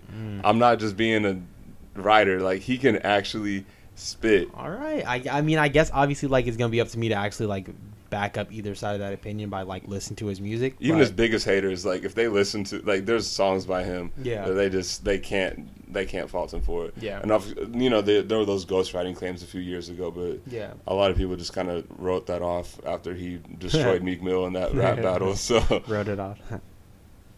Anyways, no, but like, who's some other artists that like Prince? I hold him and Stevie Wonder and Marvin Gaye. Those are like top 3 to me. Yeah. Maybe not all like the top 3, but they're at least in the top 10 of all time artists to me. Especially Prince, because he made every single aspect of his music by himself, pretty much. Yeah, like he had a backup band sometimes. Talented man, he had high standards. Yes, incredibly high standards. Exactly, he wrote all of his shit from the beginning. He wrote every single word, wrote every single melody. If they were guest vocalists, he wrote their parts for them, and they just sang how he wanted them to sing. Really? Yes, I did not know that at all. He never had co-writes. He wrote a bunch of hits for other people on top of that. Yeah. And then again, like he played on a lot of his biggest songs in like the peak of his career in like the 80s. He played every single instrument, every single one by himself. That's wild. Like the song "When Doves Cry." Yeah.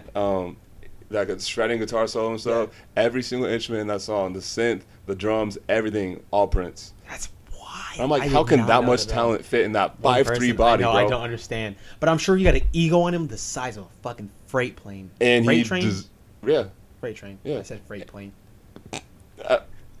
It's okay. People could put 2 and 2 together, but no, I can't put 2 and 2 together.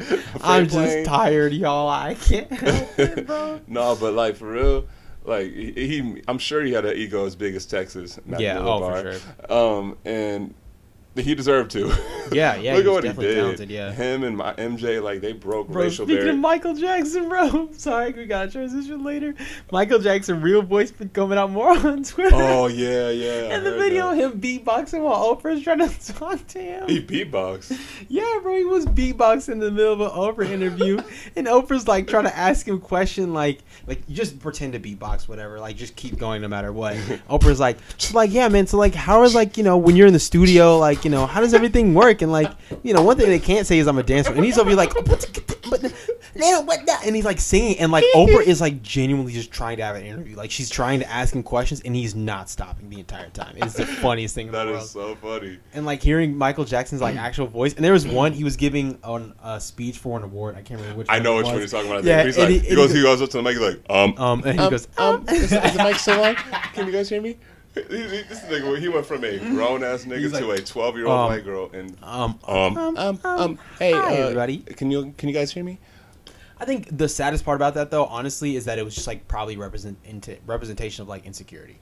It's not even that, honestly. Really? I mean, this, this man was larger than life. Yeah, so but everybody knew. No, listen, everybody knew like everything about him that there was to know. Yeah. So even today, he has fans that will die, like dying on the hill that he never did anything wrong, all that stuff to this day and until the next millennium. Yeah. But so apparently, the reason why he would talk in that high pitched voice is because he blew up as a child star, part of the Jackson 5, and his appeal was like as a kid. So as he grew older, like I think a lot of his like label execs were like, we need you to maintain this image of like youthful innocence and all that.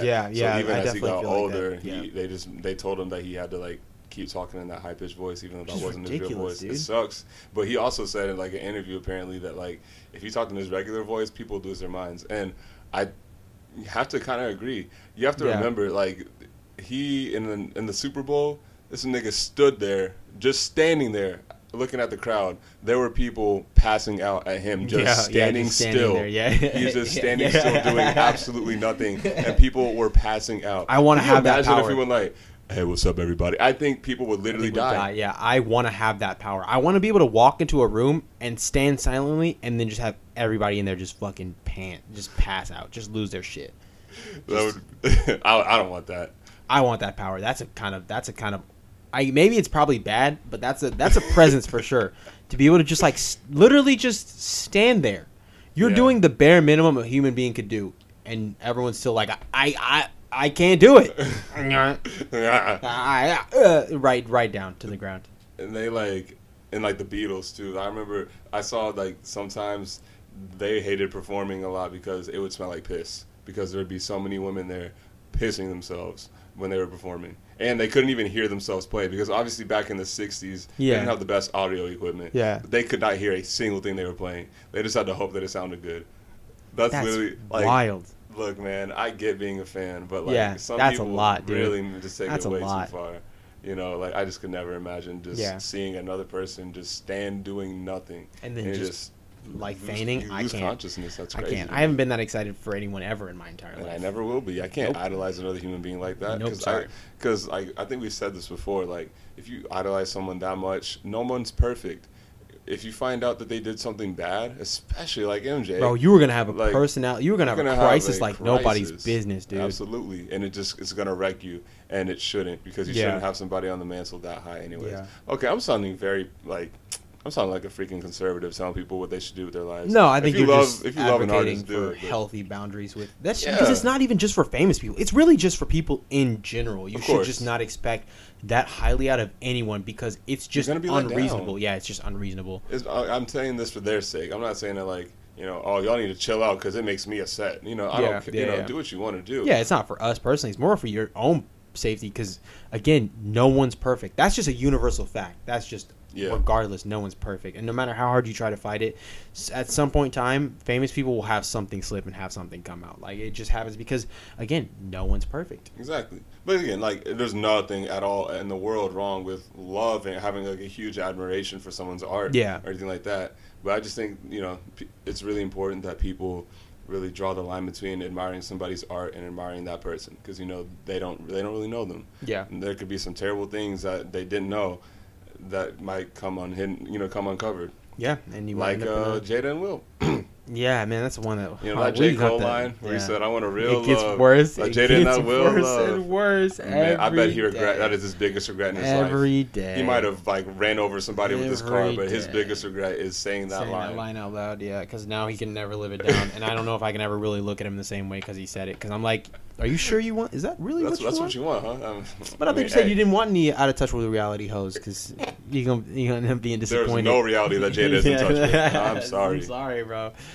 They remind me of the worst kind of like spiritual kind of people who just like feel like I don't know how to describe it for sure. Like, but they act spiritual, but they have a lot of their own flaws. They don't really seem to like realize and admit either because they think that like, oh, it's spiritual and I should do everything myself and do me and everything. I don't. Maybe I'm wrong, But the way that she comes off in conversations that he had with like her and her daughter and like her mom, I think it is. Mm-hmm. Some of the stuff they said, I just can't agree with. It's just too far gone, honestly. Can you think of any examples that you can talk about here? I'd have to watch more interviews so I could get the exact words because it's been a while since they come up. What about the gist of it, though? Dude, I can't even... man, this is bad. And honestly, I probably shouldn't even be talking about it because I can't really think about it at the moment because it was a while ago. And it was viral. It wasn't the only person like me talking about it. But one of the ones that they talked about actually recently is just like... them talking about like Will and how like what he did for her 40th birthday, and how like it was just how she hated it, and it was just like a massive expression of Will's ego. But to me, it sounded like Will was just trying to genuinely like give his wife something that like the best that he could offer. And of course, that's going to be way different and way larger than life than anyone else because he's a famous person with money and influence.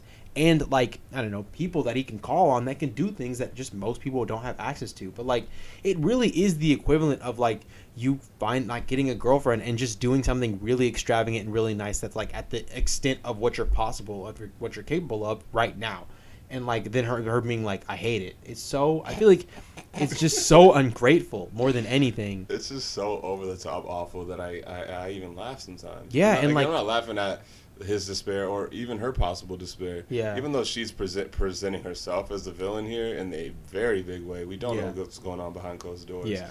But there's enough knowledge out there to know that this needs to end. Yeah, there's still something to be said about being able to say this kind of stuff in public, I think. There's a lot going on in private, but you still decide what you say in public. Mm-hmm. So you have to be careful, honestly, because I feel like while you may not mean everything, that doesn't mean that you should just say everything. You know what I mean? That's all the more reason to be more careful about what you say. Because, like, now you're talking about things in public in your private relationship in public. You are asking for people's opinions, whether you want to or not. People are going to comment. People are going to say things. Especially considering the fact that you're doing it in an interviewing type of setting where you're posting it to the internet. You are literally asking for people's interaction. Yep. So, I feel like she can't say anything because she talked about it. She was the one bringing it up. And she was the one who openly admitted that she hated it.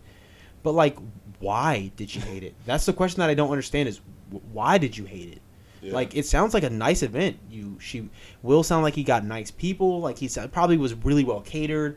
Probably was really well done. Probably really formal. Probably got artists the best that he could find of, like, that she enjoyed and did things that she would normally enjoy. So why would you hate it? Yeah, and it's possible that she just wanted a low-key affair or anything, and she doesn't like being surprised, and that's possible, and that's completely valid. Yeah, but like, don't go out in public and just be like, I feel like that's still garbage. I feel like still doesn't justify hate. You know what I mean? Not like, at all. I'm not a big surprise person either, but I'm still not gonna be. I feel like it's just ungrateful. You know what I mean? Like, even if you don't like it, it's still really ungrateful to just say that like I hate it, and it's an expression of your ego. Because like, how is it his ego appealing to your taste? Hey, I mean, don't get me wrong. There are a lot of cases where sometimes you do these grand gestures just because you want people to see, look how great of a partner I am. Yeah. Or look how much money I have. I can see that, yeah. So I get that perspective. It's just something that should have stayed private. Yeah. I think that's the main issue with them. They might not even be that weird of a couple, but the fact that all of their issues are just aired out like that, dude, they so blast openly out stuff with absolutely no covers whatsoever, it is makes just them look so bad, uncomfortable and unpleasant. Yeah. And I just, again, like, everybody's, like, victimizing Will. And I don't blame them because from what I've seen, dude, it really has been just him getting, like... He's getting ragged on by his whole family. His whole family. It's not just Jada. Willow wrote a letter to a nigga that was dead for years before she was born. That's crazy. Like, look, don't get me wrong, Tupac is a freaking legend. No shade to Tupac, but, like, how you going to have your daughter... If I were a grown man and I had my daughter writing a letter about how important that another man was who's been dead for decades, who was never in the picture, to my wife. Yeah, dude, something's going on. Something's going on. He didn't even raise her. It's not. I can understand if like he had like, I don't know. I feel like they weren't even on the planet at the same time together. Yeah. Literally, he was dead for like 6 years before Willow was born. So that means 6 years of time, and I get it. There's no real way to like go through the grieving process because like everyone's grieving process is different. That's not what I'm trying to say. It's really just more over the fact that like it feels like Jada never really got over it, kind of, and maybe that's partially the memes and stuff like that too. Mm-hmm. But it just seems like she's just not happy with Will, which is the part that I think is the most saddening. Is it just seems like she's just not happy because like dude, Will jumped to her defense, whether she wanted him to or not.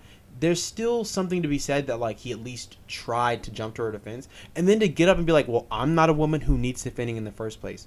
Well, like, bro, you should have told him that before he got up and slapped Chris Rock on stage. That probably would have been a good time to tell him that you don't need him to defend you. But, like, truth be told, what really probably happened is she got in her feelings and told Will to get up there and slap Chris Rock. And then he went to go slap, like, Chris Rock. And then afterwards she said, okay, well, actually, on second thought, because he's getting a lot of backlash on it, I don't think that was a good idea. I'm a better person. And she was also talking about how, like, she doesn't care about the whole alopecia stuff in the first place. So one of y'all had to encourage somebody to get up there and slap Chris on stage. And I want one of y'all to attest, because at the moment it's looking like Will is just standing up for someone who doesn't even want to stand up for him. You know what I mean?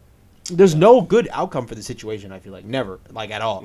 They both just look like complete idiots. I'm not even going to lie to you. They both look like complete idiots. Yeah, and it's really sad. I hate seeing Uncle Will go out like this. I don't even think I can call him Uncle anymore. Oh, no, come on, man. Okay, yeah, you're right.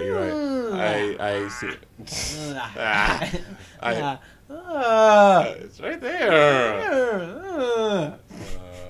No one's going to get that. Nope. They're definitely going to think that we have some severe mental damage, some severe brain damage going on. It's a good one. It's a great one. Another inside joke that y'all will never get. Yeah. But, yeah, I think that Will Smith also, though, people don't talk about his music that much. You know, he's the first person to win a rap Grammy? No, I did not know that at all. Really? Which is a good segue into the Grammys this year. Yeah. So that rap Grammys, like, that wasn't even broadcasted. Yeah. So he didn't show up to receive it because people were, like, boycotting that shit. Because obviously that's disrespectful as hell to not even be included. Yeah. And guess what happened this year? They did not broadcast the rap Grammy nominations. Really? It was pre-broadcast before the show actually started. So when it was time for the show to actually come on, they had already announced, like, the winners and stuff. That's crazy. Yeah, it was not broadcast. So why? I don't know. I guess they just really hate rap music. I guess so. And maybe it has to do with the fact that Kanye was a nominee, and that man can't be allowed on any award show. Yeah, and no one in the right mind should let him be in an award show. Yeah, so he can't be trusted. That's probably a big reason. Yeah. Oh my gosh. Yep. Well, I'm glad he didn't win. I'm glad Tyler won. He definitely had the best album there. Yeah, over Donda. Yeah, so he went up against Donda, Certified Lover Boy, but not really because Drake withdrew his nomination. I forget why. Really? I think he was protesting because The Weeknd got completely snubbed last year. Yeah, which made no sense. But no. Okay. I was gonna say, like, protesting. I definitely understand. Yeah, I'm definitely with that. Him and The Weeknd are, like, really tight. But like, so he went up against Donda, Nas, King's Disease. Yeah. What was another one? Shit, what was the other one? Those are the other ones I can really remember.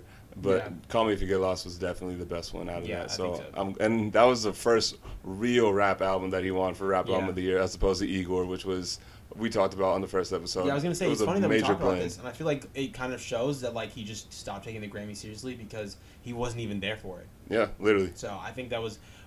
Bro, these kind of things have repercussions. If you want people to take you seriously, you have to start by giving people the respect to have them, like, even trust you to take them seriously in the first place. Exactly. Yeah, it's a little too late now, I feel like, for the Grammys, honestly. I think they just need to start over. Yeah, maybe just have a completely new award show.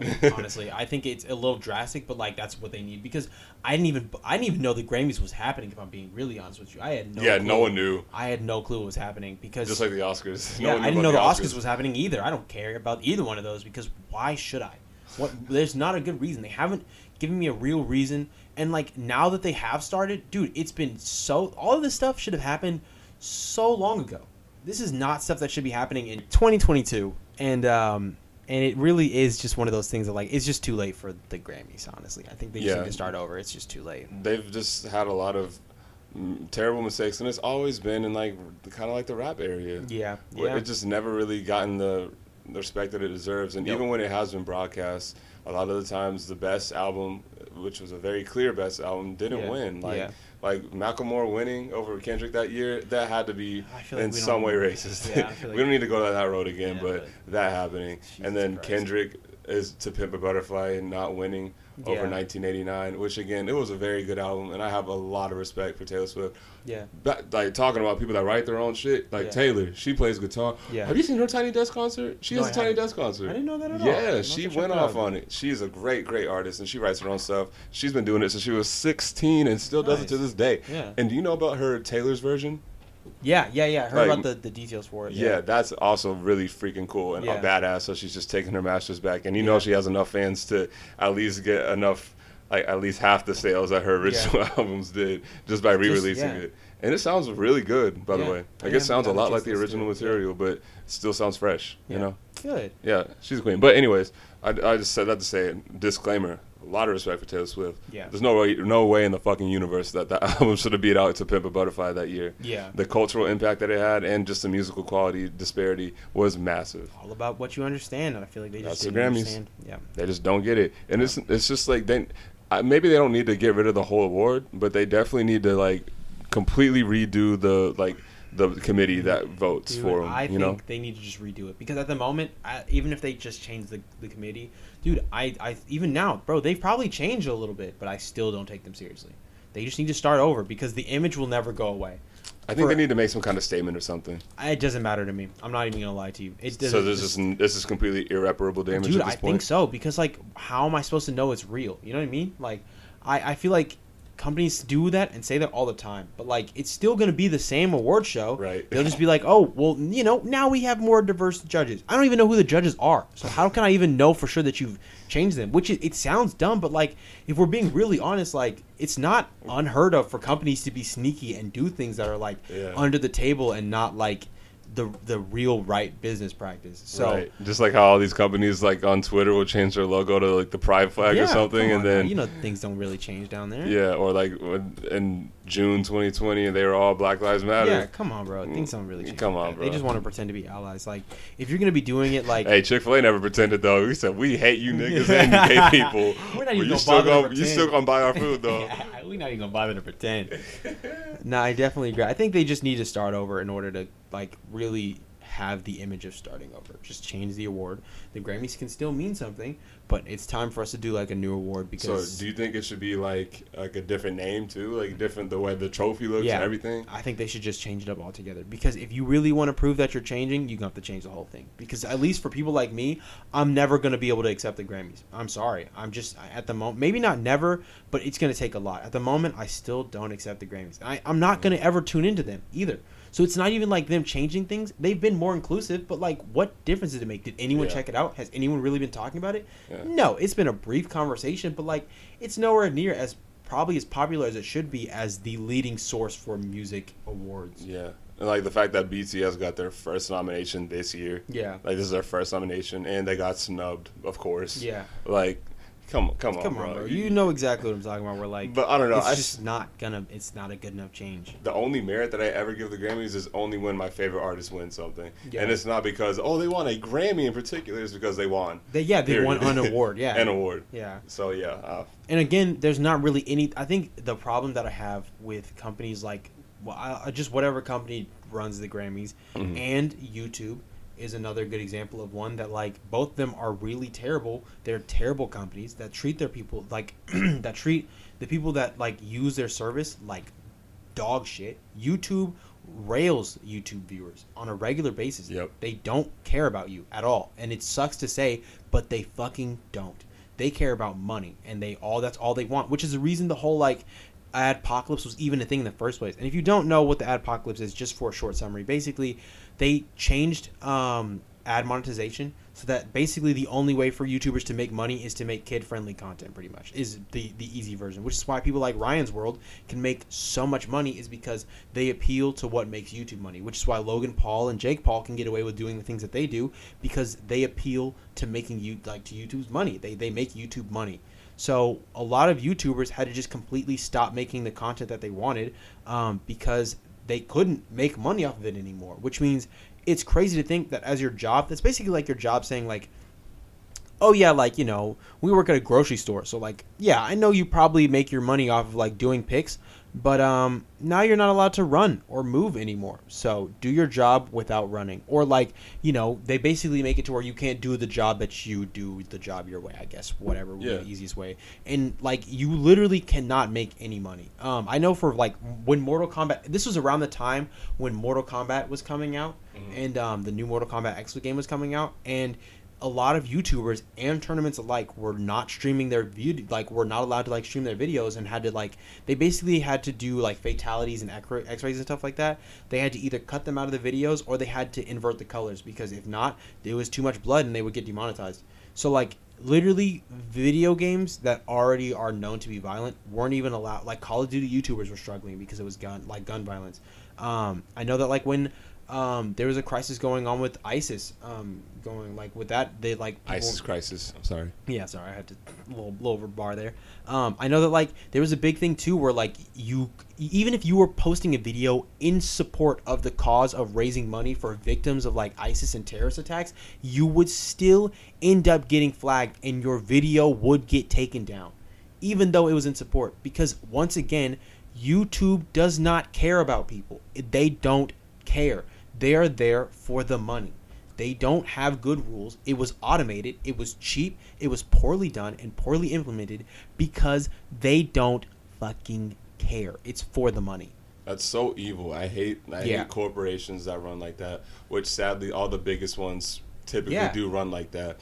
I think there's just so much to be said about artistic integrity being completely sold out just to appeal. When you feel like you have to give up a part of your expression, no matter what kind of medium it is, whether it's music, whether it's YouTube content, vlogs, whatever. Yeah. When you have to give up, those are a part of yourself. You're expressing your personality. You're expressing your perspectives and your reality. Yeah. When you have to get rid of that, or compromise it, or just sell out, just to appeal to somebody who could not give a single less care about who you are or what any of your experiences mean to you, it has to be one of the worst experiences ever. Yeah. And I just hate that. I hate that people are forced to still do it, knowing how terrible that must feel. Yeah. And still just having to do it to get by. Because also you have to remember, the other problem that I was talking about with the Grammys and with YouTube, the reason I brought up YouTube in the first place is because they have the market cornered. They have a monopoly on video streaming. Yeah. You don't talk about videos without it being a YouTube video. So for a YouTuber,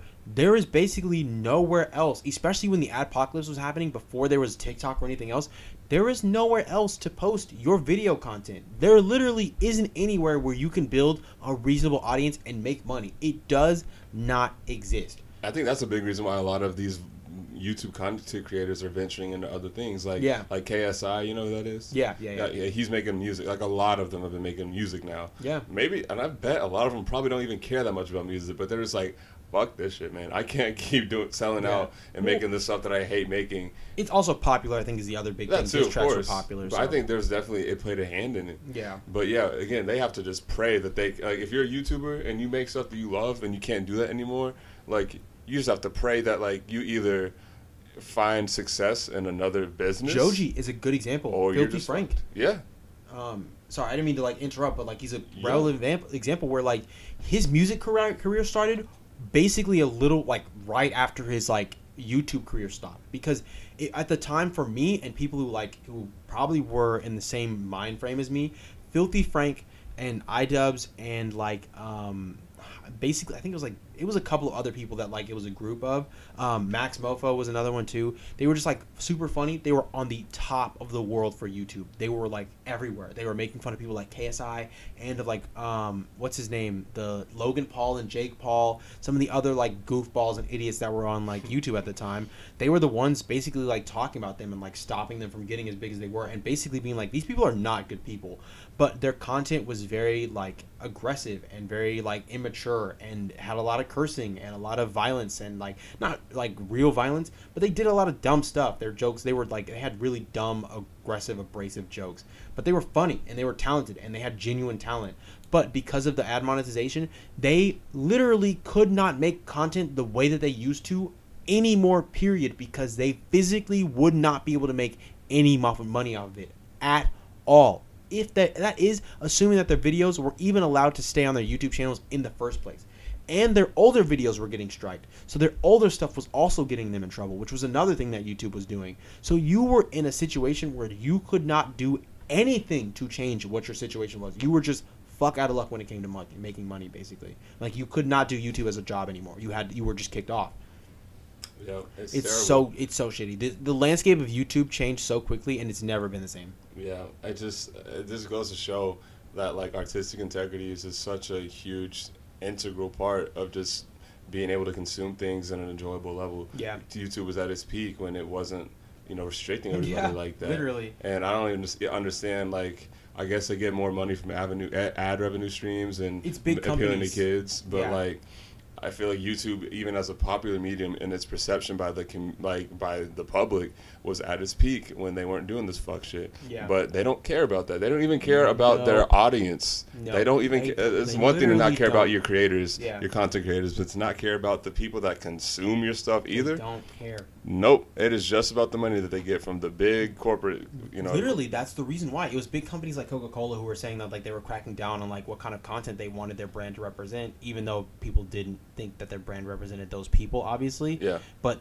for YouTube, they made money off of running those ads. So if they couldn't run the ads on your videos anymore, you weren't going to make them money.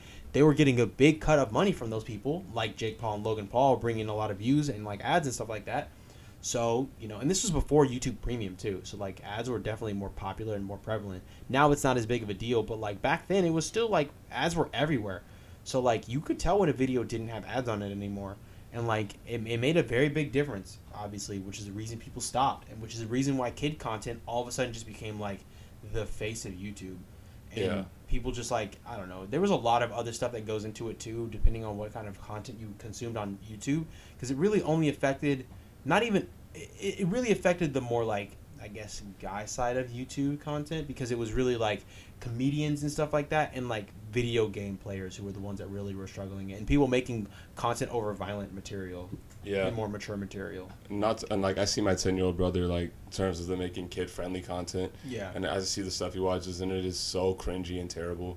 Like, there's this one YouTube channel, I don't even want to know their name, and I'm not even going to try to give them a shout-out because I hate them so much, but they just make all these really, really terribly acted and fake deep. It's like a damn TV show and a YouTube channel.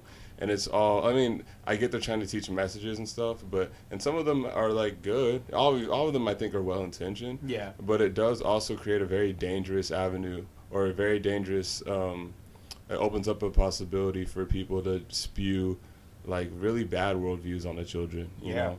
Like, you can make these songs about, like, it may sound kid-friendly, but it could be, like, a homophobic song.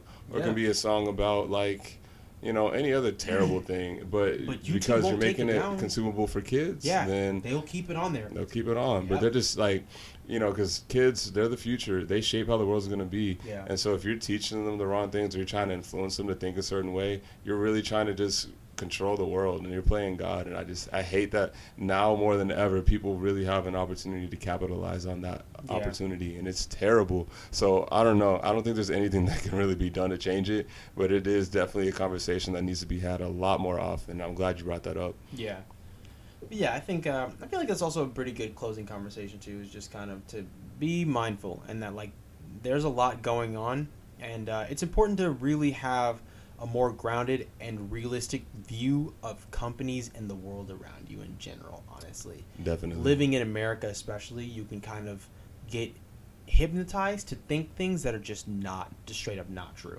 Yeah, and it's more than anything, just try your best not to be ignorant.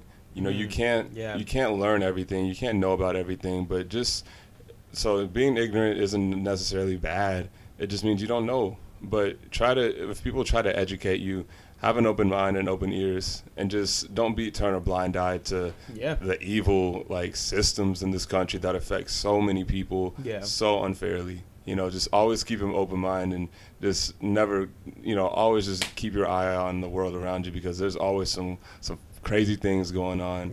And the more you know, the scarier it might be, But the more you can possibly do to make it a little bit better, or at least protect yourself, I think Spotify's another one that's one to keep an eye on too. Spotify's creeping into that territory of doing some stuff. We'll have to talk about this on another episode, but they're creeping into doing some stuff that might be a little fucky. Oh yeah, we actually got it. We do have to talk about that. Well, I don't know if we can because we put that on Spotify. Yeah, we're on Spotify, but it's okay. I don't mind. I don't think anyone's gonna be too crazy about it. But you're right. We still don't have that big of a reach yet. Yeah, we probably never will. But hey. That's not true. We definitely will at some point. We're getting out there. Hey, I'm playing reverse psychology on the universe. Okay, don't worry about it. My bad. Don't worry about it. Yeah, we're never gonna get big. Yeah, no, we're never gonna make a lot of money off of this or anything like that. Never. Thank you guys for listening. Yeah, anyway, thank you for tuning into another episode of Sample Please, and we hope y'all enjoy this new format that we're starting out. Yeah, check out Sample Please Radio.